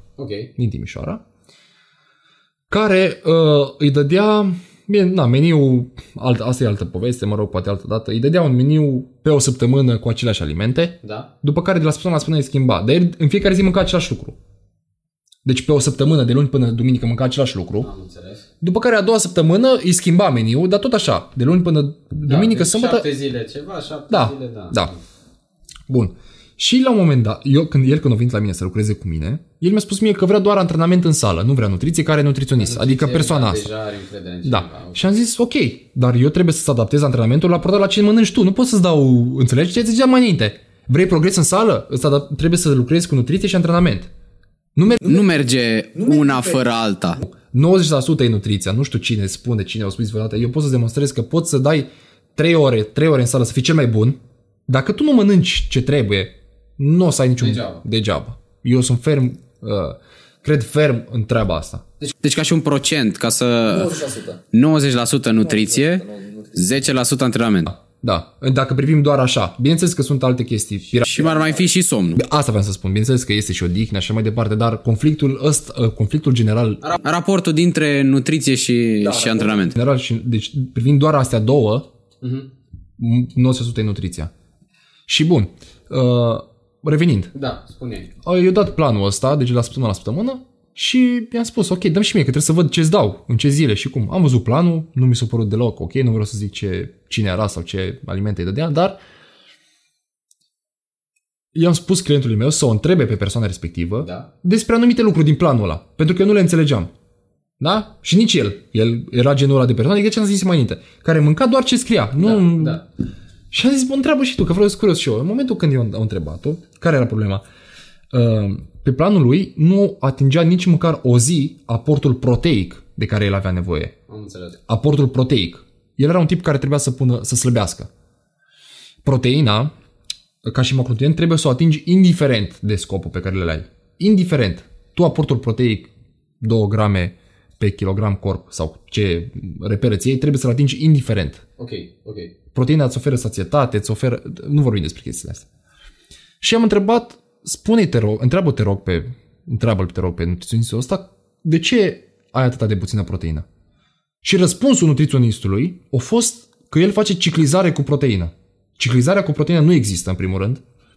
Și în al doilea rând i-a spus, întreabă, ce e aia ciclizare cu proteină? Că eu n-am auzit în viața mea. Când a întrebat ce este ciclizarea cu proteină, nutriționistul i-a dat țin. Deci antrenorul și nutriționistul i-a dat țin. El i-a mai scris odată, iar și i-a dat țin. Și după care n-au mai lucrat împreună.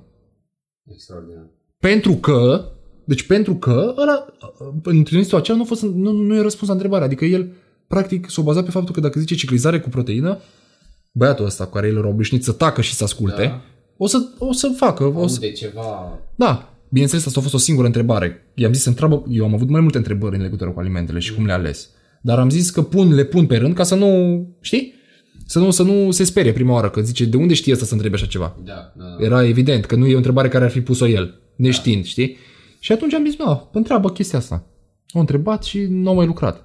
Din faptul că, nu că el a luat decizia să nu mai lucreze cu nutriționistul pentru că nu cunoștea suficiente, pentru că nutriționistul și-a dat seama că ăsta ori lucrează cu cineva, ori l-a pus cineva să întrebe chestiile pe care nici măcar el nu știa să le explice, știi? Voiam să întreb despre suplimente, în sensul că care suplimente sunt necesare sau care fac diferența? Niciunul. Deci nu există un supliment care este necesar.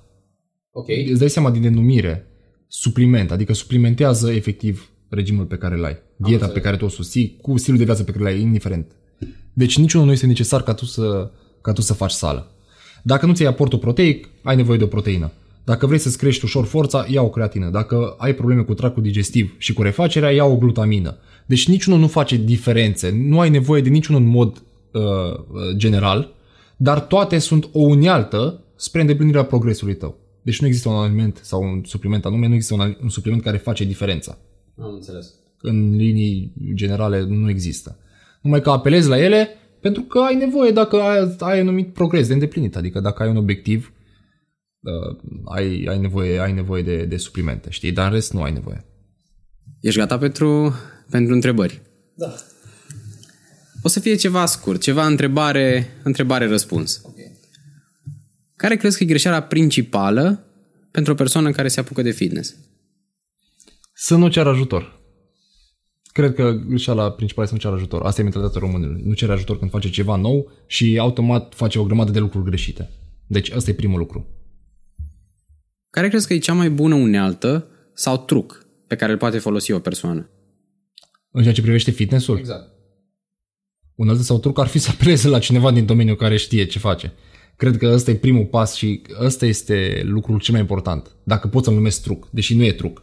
Ar trebui să fie în normalitatea mentalității oricărui om, când începe să facă ceva, să apeleze la cineva care știe. Deci să apelezi la un cunoscător. Apelează la un profesionist, nu vorbesc de sală. Apelează la orice profesionist, apelează de la cineva la care ai un mentor. Apelează la un mentor dacă ai nevoie, dacă vrei să progresezi și vrei să cunoști lucruri, apelează la cineva care cunoaște foarte bine domeniul. Și dacă ar fi ceva ce ar ține doar de el, adică să nu implici altă persoană, atunci ar fi nivelul de informație pe care trebuie să-l absoarbă. Să cerceteze cât mai mult, să se intereseze el cât mai mult, să depună muncă în ceea ce privește orice își dorește, știi? Am înțeles. Deci vrei să crești în masă musculară sau să slăbești, nu doar du-te la sală și ține dietă, dar și informează-te. Sigur. Da, vrei să crești în masă, vrei să pui mușchi, ca să vorbesc mai așa. Da. Citește ce trebuie să faci ca să pui mușchi, citește ce trebuie să faci ca să pui masă musculară, citește toate lucrurile astea, informează-te din mai multe surse, vezi care sunt cele mai studiate, cele mai bune surse și ale aplică-le. Vezi ce funcționează și pentru corpul tău. Poate tu nu tolerezi, de exemplu, un aliment care e necesar pentru masă musculară, nu-l mânca. Vezi că tot timpul există alternative. Asta e ideea. Caută informația. Caută informația. Fii sceptic, caută informația și o să-ți iasă. Nu are cum să nu-ți iasă. Excelent. 3 alimente de care nu te poți lipsi. 3 alimente de care nu pot lipsi. Albușul de ou. Albușul de ou. Ovăzul. Da. Ovăzul și puiul, clar. Deci, lucruri... Aș putea să-ți fac pe mic dejun, prânz și cină, dacă vrei să spun, dar așa, în linii mari, astea sunt. Ai putea să mănânci o săptămână întreagă, toate astea 3 alimente, și apoi următoarea săptămână să ai poftă de ele? Da. În sensul că, sau te-ai plictisit, nu mai vreau să văd o săptămână întreagă ovăz sau pe piept de pui. Da, aici e diferența de mentalitate. Dacă progresul meu este așa, dacă viziunea mea, este așa, da. Și progresul este strict legat de alimentele astea, da? Da. Nu merg pe variații. Îmi autoimpun. Nu a apărut starea de m-am săturat de albuș de ou sau m-am săturat de pui, pentru că știu că e necesar ca să-mi deplinesc obiectivul. Este strict o viziune foarte, foarte îndreptată spre ceea ce îmi doresc. Dar dacă mă întrebi dacă cumva aș mânca puiul prăjit în crustă și nu aș mânca piept de pui cum ar trebui, da, mai mult ca sigur aș opta și pentru crispy. Okay. Dar, bineînțeles că nu m-aș sătura de ele. Nu m-aș sătura de ele pentru că știu că sunt necesare asupra ceea ce fac eu, știi? Top 3 exerciții în sală. Păi, în primul rând, clar, fără îndoială, o să pun deadlift-ul. Pentru că este pe primul loc. Deci, dacă ar fi un singur exercițiu pe care l-aș face eu pentru tot restul vieții și n-aș avea voie să fac altceva, ar fi deadlift-ul, clar. Un al doilea exercițiu pe care l-aș face, cred că ar fi Arnold Press-ul, adică un exercițiu pentru umeri, pentru că grupa mea favorită sunt umerii. Iar un al treilea exercițiu, cred că aș opta pentru împins la piept cu bara, deci ceva clasic. Cam asta ar fi. Am încercat cumva să includ toate grupele, deadlift-ul implicând picioarele, deci cu astea 3, practic, îți lucrezi tot corpul. Cu astea 3 îți lucrezi tot corpul. Tot ce ai nevoie îți lucrezi cu astea 3. Dacă îți construiești un antrenament făcând 8 serii din fiecare, îți convins și îți garantez că la sfârșitul antrenamentului o să fii obosit și o să simți că ai muncit. Dacă faci 8 serii din deadlift-uri, 8 serii de Arnold Press, 8 serii de bancă, sau poți să pui și dipsurile, flotările la paralele, indiferent. Dar astea 3 sunt preferatele mele, strict preferatele mele. Da. Știi? Deci atunci astea sunt. Vorbim pentru un începător acum, da? Pentru o persoană care, să zicem, a mai mers la sală în trecut, a făcut o pauză cum a fost cu pandemia, s-a reapucat de aproximativ o lună, să zicem așa. Da. Și te întreabă, am bani de 2 suplimente. Da. Care să fie? Creatină, glutamină și o să mai spun unul pentru că dacă optezi numai pentru astea 2, da. Adică dacă nu-ți cumperi proteine, cel mai probabil mai ai bani și pentru încă în al 3-lea. Înțelegi? Și atunci ar zice creatină, glutamină și ar zice și omega 3, ca și ulei de pește. Astea 3 consider că sunt absolut necesare dacă vrei să ai un real progres în sală. Deci aș scoate proteina, pentru că aportul proteic, am mai spus, nu ai nevoie de proteină dacă tu mănânci cât trebuie. Ok, am înțeles. Nu ai nevoie. De asta nu o consider numărul 1. Ci numărul 1 clar o consider creatina pe departe. Dar pentru o persoană care nu-și atinge aportul proteic, atunci trece pe numărul 1 proteină. Proteică, da, simplă. E ușor, din cauza că e ușor să... E foarte practică. Ok, foarte practică. E foarte practică. Îți iei 30 de grame de proteină dintr-un shake care durează să-l faci 2 minute. Da. Probabil dacă îți cumperi un borcan de proteină o să-ți ajungă mai mult de o lună, dacă bei unul pe zi. Deci e foarte ok. Raport calitate-preț, sunt atâtea surse din care poți să-ți iei. Toate sunt verificate, toate sunt în regulă, deci referitor la oamenii care zic că nu iau proteină că mă doare ficatul, să-și aduc aminte când mâncau de la Mac, beau bere și beau vin. Sau dacă au fost genul de persoane crescute cum am fost eu, fără lapte de la țâță, da? Și le se dădea lapte praf, să știe că și laptele praf e tot proteină din zer. Deci dacă voi, cei care urmăriți clipul, credeți că nu ați băut niciodată pudră proteică, deci voi când erați mici nu ați băut lapte de la țâță de la mama, să știți că și voi ați băut proteine când erați mici, numai că sub altă concentrație. Adică laptele praf conține proteină din zer. Adică tu practic ai băut shake cu proteică înainte să știi ce e shake cu proteică. Da, pentru că multă lume e sceptică și zice că pudra proteică e doar pentru bodybuilder sau doar pentru, eu știu, sau inclusiv la fete. inclusiv la fete. Există supliment de bărbați și supliment de... Nu există. Nu există. Nici până și orice supliment care îl consideri cât de cât vrei tu să fie de masculin, gen creatină, pentru că te ajută să pui forță, nu este niciun fel de problemă. Poți să le ia și fetele dacă se antrenează cu greutăți. Eu recomand creatina, monohidrată, bineînțeles, dacă ești o persoană care te antrenezi cu greutăți. Dacă stimulul tău nu e cu greutăți și faci doar, nu știu, cycling sau clase de genul, nu lua creatină pentru că nu ai nevoie. Ai nevoie de stimul exterior. Creatina practic face din momentul în care tu poți să faci 10 repetări, te duce să faci 12 repetări. Asta face creatina. Creatina o găsește în mod normal și în carne, de pește, de vită, dar nu pot să zic mănâncă 5 kg de pește ca tu să, în loc ca să iei 5 grame de creatină de pe urma acestora. Un exemplu, nu vorbesc despre informații stricte. Dar cam așa se întâmplă. Creatina o găsești în carne, dar mai bine o suplimentezi ca să nu bagi 5 kg de carne. Știi? Pentru fete, recomanzi antrenament cu greutăți? În detrimentul căror antrenamente? Nu, în general. Adică se recomandă sau nu. Dacă e în detrimentul sau antrenament tip cardio sau tip circuit sau tip cu greutatea corporală. Majoritatea vor să dea jos. Fetele vor să scape de kilogramele în plus, de celulită sau alte chestii de genul ăsta. Da. Și o să spun o chestie care e valabilă pentru ambele sexe. Atâta timp cât tu vrei să scapi în greutate, cât vrei să scapi de greutate, de chile, fă doar cardio. Fă doar cardio, ține dietă, nu e nicio problemă. Dar dacă tu vrei să scapi de grăsime și nu de chile, atunci fă antrenament cu greutăți. Am înțeles. E o diferență. Una e să dai jos chile, una e să dai jos grăsime. Am înțeles. Deci dacă te interesează cântarul, cardio. E suficient să strădești. Dacă te interesează oglinda... Dacă te interesează oglinda și vrei să te simți bine, vrei să fii sănătoasă și vrei să ai un corp armonios și o structură musculoasă bună, atunci fă antrenament cu greutăți. Și antrenament cu greutăți și antrenament cardio. Adică nu e ca și cum cardio e partea rea, greutățile sunt partea bună. Nu, trebuie combinate amândouă. Înțelegi? Am înțeles. Nu doar cardio, pentru că mușchii nu lucrează. Și părerea mea personală, dacă tot vrei să faci cardio, nu-ți fă abonament la sală. Nu-ți fă abonament doar ca să vii să faci cardio. Du-te afară. E mult mai sănătos dacă vrei doar să alergi. Înțelegi? Sunt oameni care îi văd că își fac abonament și vin și aleargă pe bandă și nu fac nimic altceva. Du-te și alergă afară. E mult mai ok. Alergă într-un parc. Stai în aer. Stai la aer.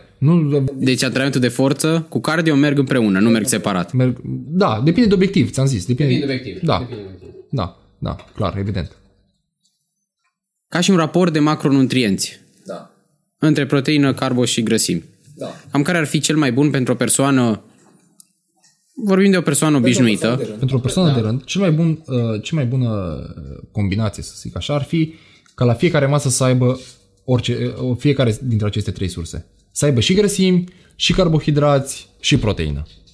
Da? Da. Deci, îți dau un exemplu. Dacă vrei să ai toate cele 3, mănâncă un somon cu un sparanghel și puțin orez. Ai carbohidrații din orez, ai grăsimea și proteina din somon, și mai ai și un sparanghel care este o legumă. Deci ai toți macronutrienții necesari, grăsimi, proteină și carbohidrați. Deci asta ar fi o definiție oarecum așa a unei mese sănătoase, echilibrate, să zicem. Pentru oameni de rând. Pentru un om de rând. Pentru un om de rând, da. Ar fi o masă foarte, foarte bună. E simplu. Nu mânca prăjit, ia-ți mese regulate, bea suficientă apă și o să fie ok. Majoritatea știu regulile, dar le ignoră. Știi? Gătit sau comandat? Da, gătit, clar. Gătit, clar. Am spus de mai multe ori asta. În comerț, în industria noastră alimentară, se pune mai mult accent pe gust. Pe gust. Să fie gustos. Chiar dacă nu este sănătos. Am înțeles. Deci se pune accent pe gust în detrimentul sănătății. Și asta este problema cu industria alimentară. Pe de altă parte, dai pe un piept de pui din oraș 30 de lei, 25 de lei, să zicem, în același timp, cu 25 de lei poți să-ți cumperi o caserolă de 1 kg pe care o să ajungă 3 sau 4 dăți. Știi că am vorbit? Da, exact. Să ajungă 3 sau 4 dăți. Deci totul depinde de opțiuni. Totul depinde de opțiuni. Dacă tu privești lucrul ăsta ca și cum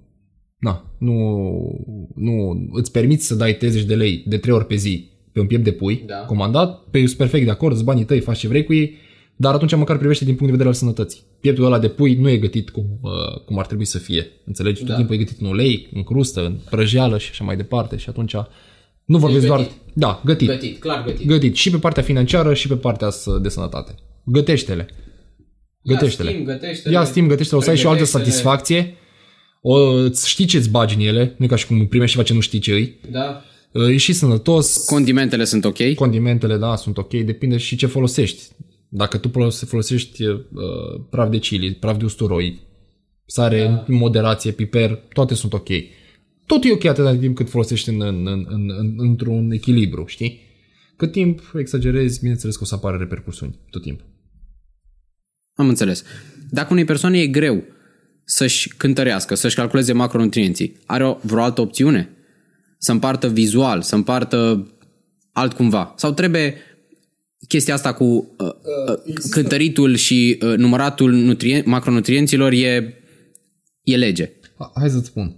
Există un anumit exemplu care a fost viral pe internet, nu știu dacă mai este, când te iei după palmă și îți măsori proteina sau grăsimile și carbohidrații în funcție de mărimea pălmii.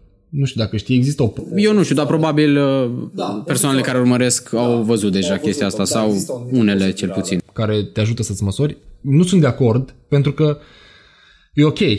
Din poza aia reiese ok.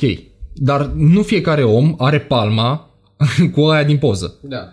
Nu fiecare om are palma la fel.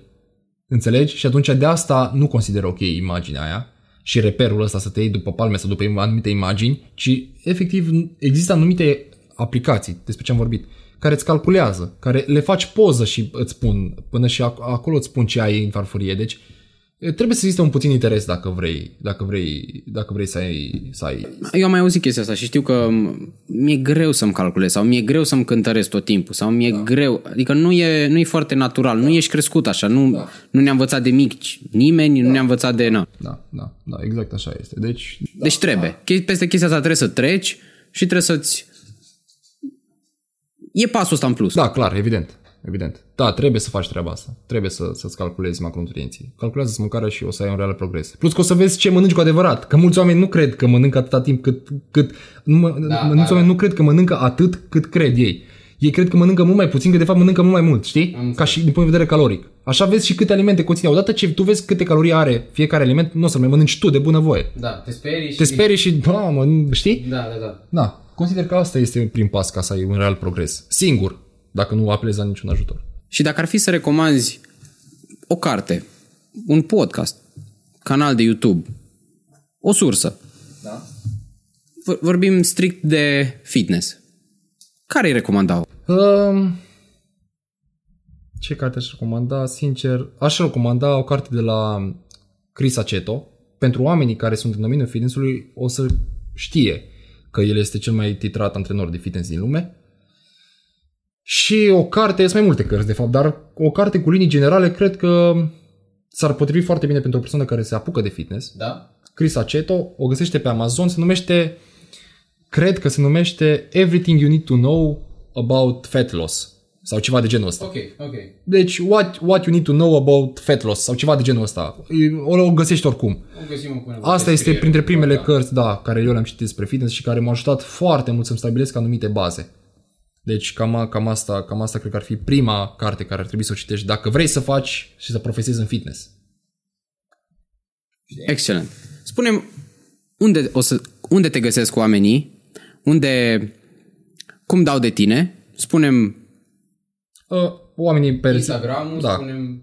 Clar, pe Instagram mă găsesc la Igor Jivco, deci Igor Jivco cu GH, Igor Jivco pe Instagram, pe Facebook Jivcovici Igor sau pagina de antrenor personal Jivcovici Igor, personal trainer.